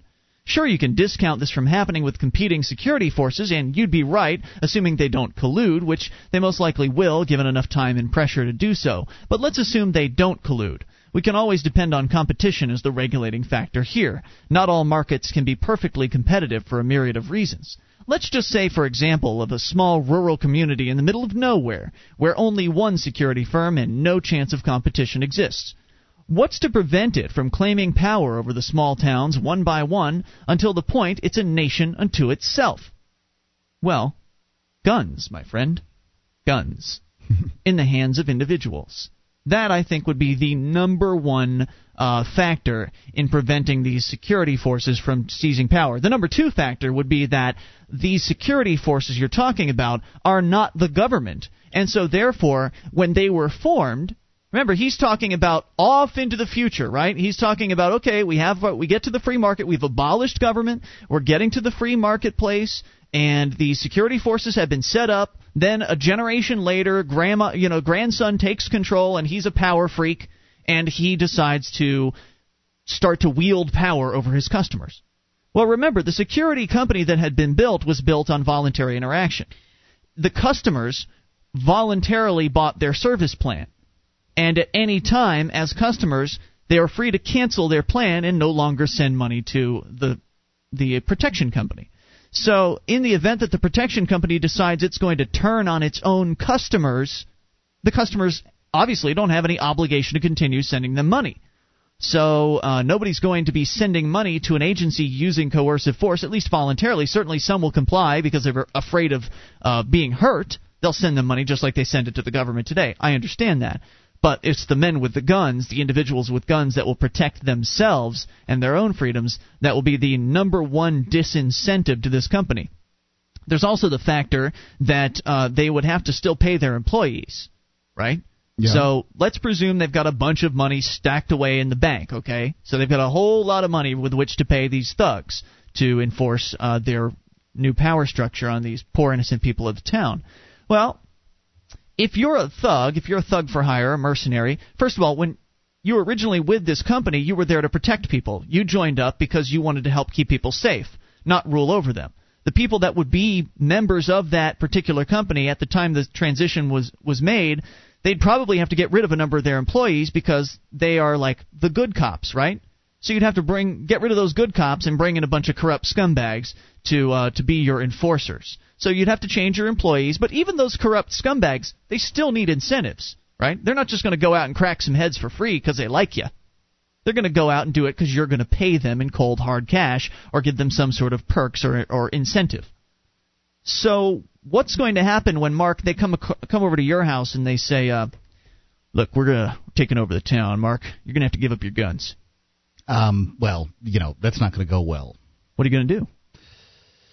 I might give them a gun and then go call some friends with some guns, let them know what's going on so that we would have a force that would be as large as their force. No, at some point you're going to shoot them. Someone is going to get shot. One of these thugs is going to die.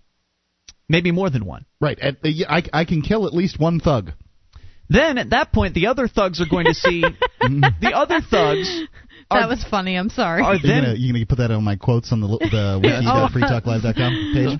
Those don't get updated enough these days. No, nobody does that stuff anymore. So, at that point, the other thugs who are working for the gangster are then going to say, so Jimmy just got shot, and, I want to raise. If I'm going to put my life on the line for you, buddy, I want to raise. In fact, I'm going from $100,000 a year to $200,000. I mean, I've got kids at home, man.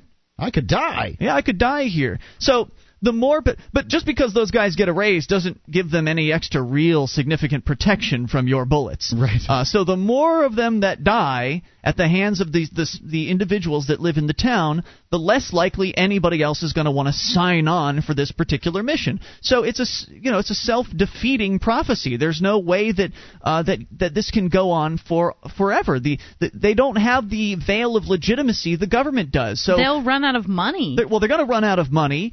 And again, there's just not that veil of legitimacy to fool people with. Nobody's fooled when someone comes to the door and says, "We're taking over the town." Yeah, give it up. We own you now. No, nobody gets fooled by that. But when someone, is the police with the government, they've got that cloak of legitimacy on them, and so therefore they can get away with the same things that this private criminal gang wouldn't be able to. So there are several reasons why this would not really be an option. Now, I don't espouse your beliefs, but I would like to read a pertinent Thomas Jefferson quote. Okay. Thomas Jefferson is the closest thing to Jesus in the Liberty Movement. People always throw out his quotes all the time. So, if a nation expects to be ignorant, both ignorant and free, and he doesn't use the word both in there, ignorant and free, in a state of civilization, it expects what never was and never will be. No nation is permitted to live in ignorance with impunity. And that's a great point. You can't be ignorant of liberty and expect things to go well. Right, the people in search of power will run roughshod over your freedom. Right. So, what your point would likely be is if you take today's current crop of people and you don't educate them in the ways of liberty, and they don't stay educated in the ways of liberty, kind of like this nation was. Right. We knew all about liberty at one point in this nation. Now we don't, and well, they're going to lose their liberty. Exactly. And in order to get to a free marketplace, people have to get that education. There has to be a paradigm shift. If I lived in that town and all of a sudden people were taking over, I would have the option of going to another town. Whereas now you cannot escape government in this country at all, because there's this overlooming federal government which basically says, we don't care what your rules are, you listen to us. Exactly, and they're so and you established. can't run to the woods as much as some people think that's an option. Yeah. It just doesn't work. So he finally says the free market system will eventually fall into chaos or worse, tyranny. It works on paper, but not in real life. Well, sorry, Mike, it's never been tried in real life. Well, some might say that Iceland, was a sort of anarchist situation, as well as Somalia. Well, and Somalia is actually kind of working out. If it weren't for that there's some good things UN, that are definitely working for Somalia. If it wasn't for the UN trying to continue, I don't think that you're going to convince any Americans. Hey, let's go to Somalia. No, I never They've said got liberty that. there. They don't have liberty there. What they have is a situation where the UN is continually trying to foist a new government upon them. Anyway, that's a bit of a mess, and we are out of time. It's been Ian here with you. And Julia. And Mark. We will return tomorrow night for the live Saturday edition. You can join us online in the meantime at freetalklive.com. We know government doesn't work. Let's try something else.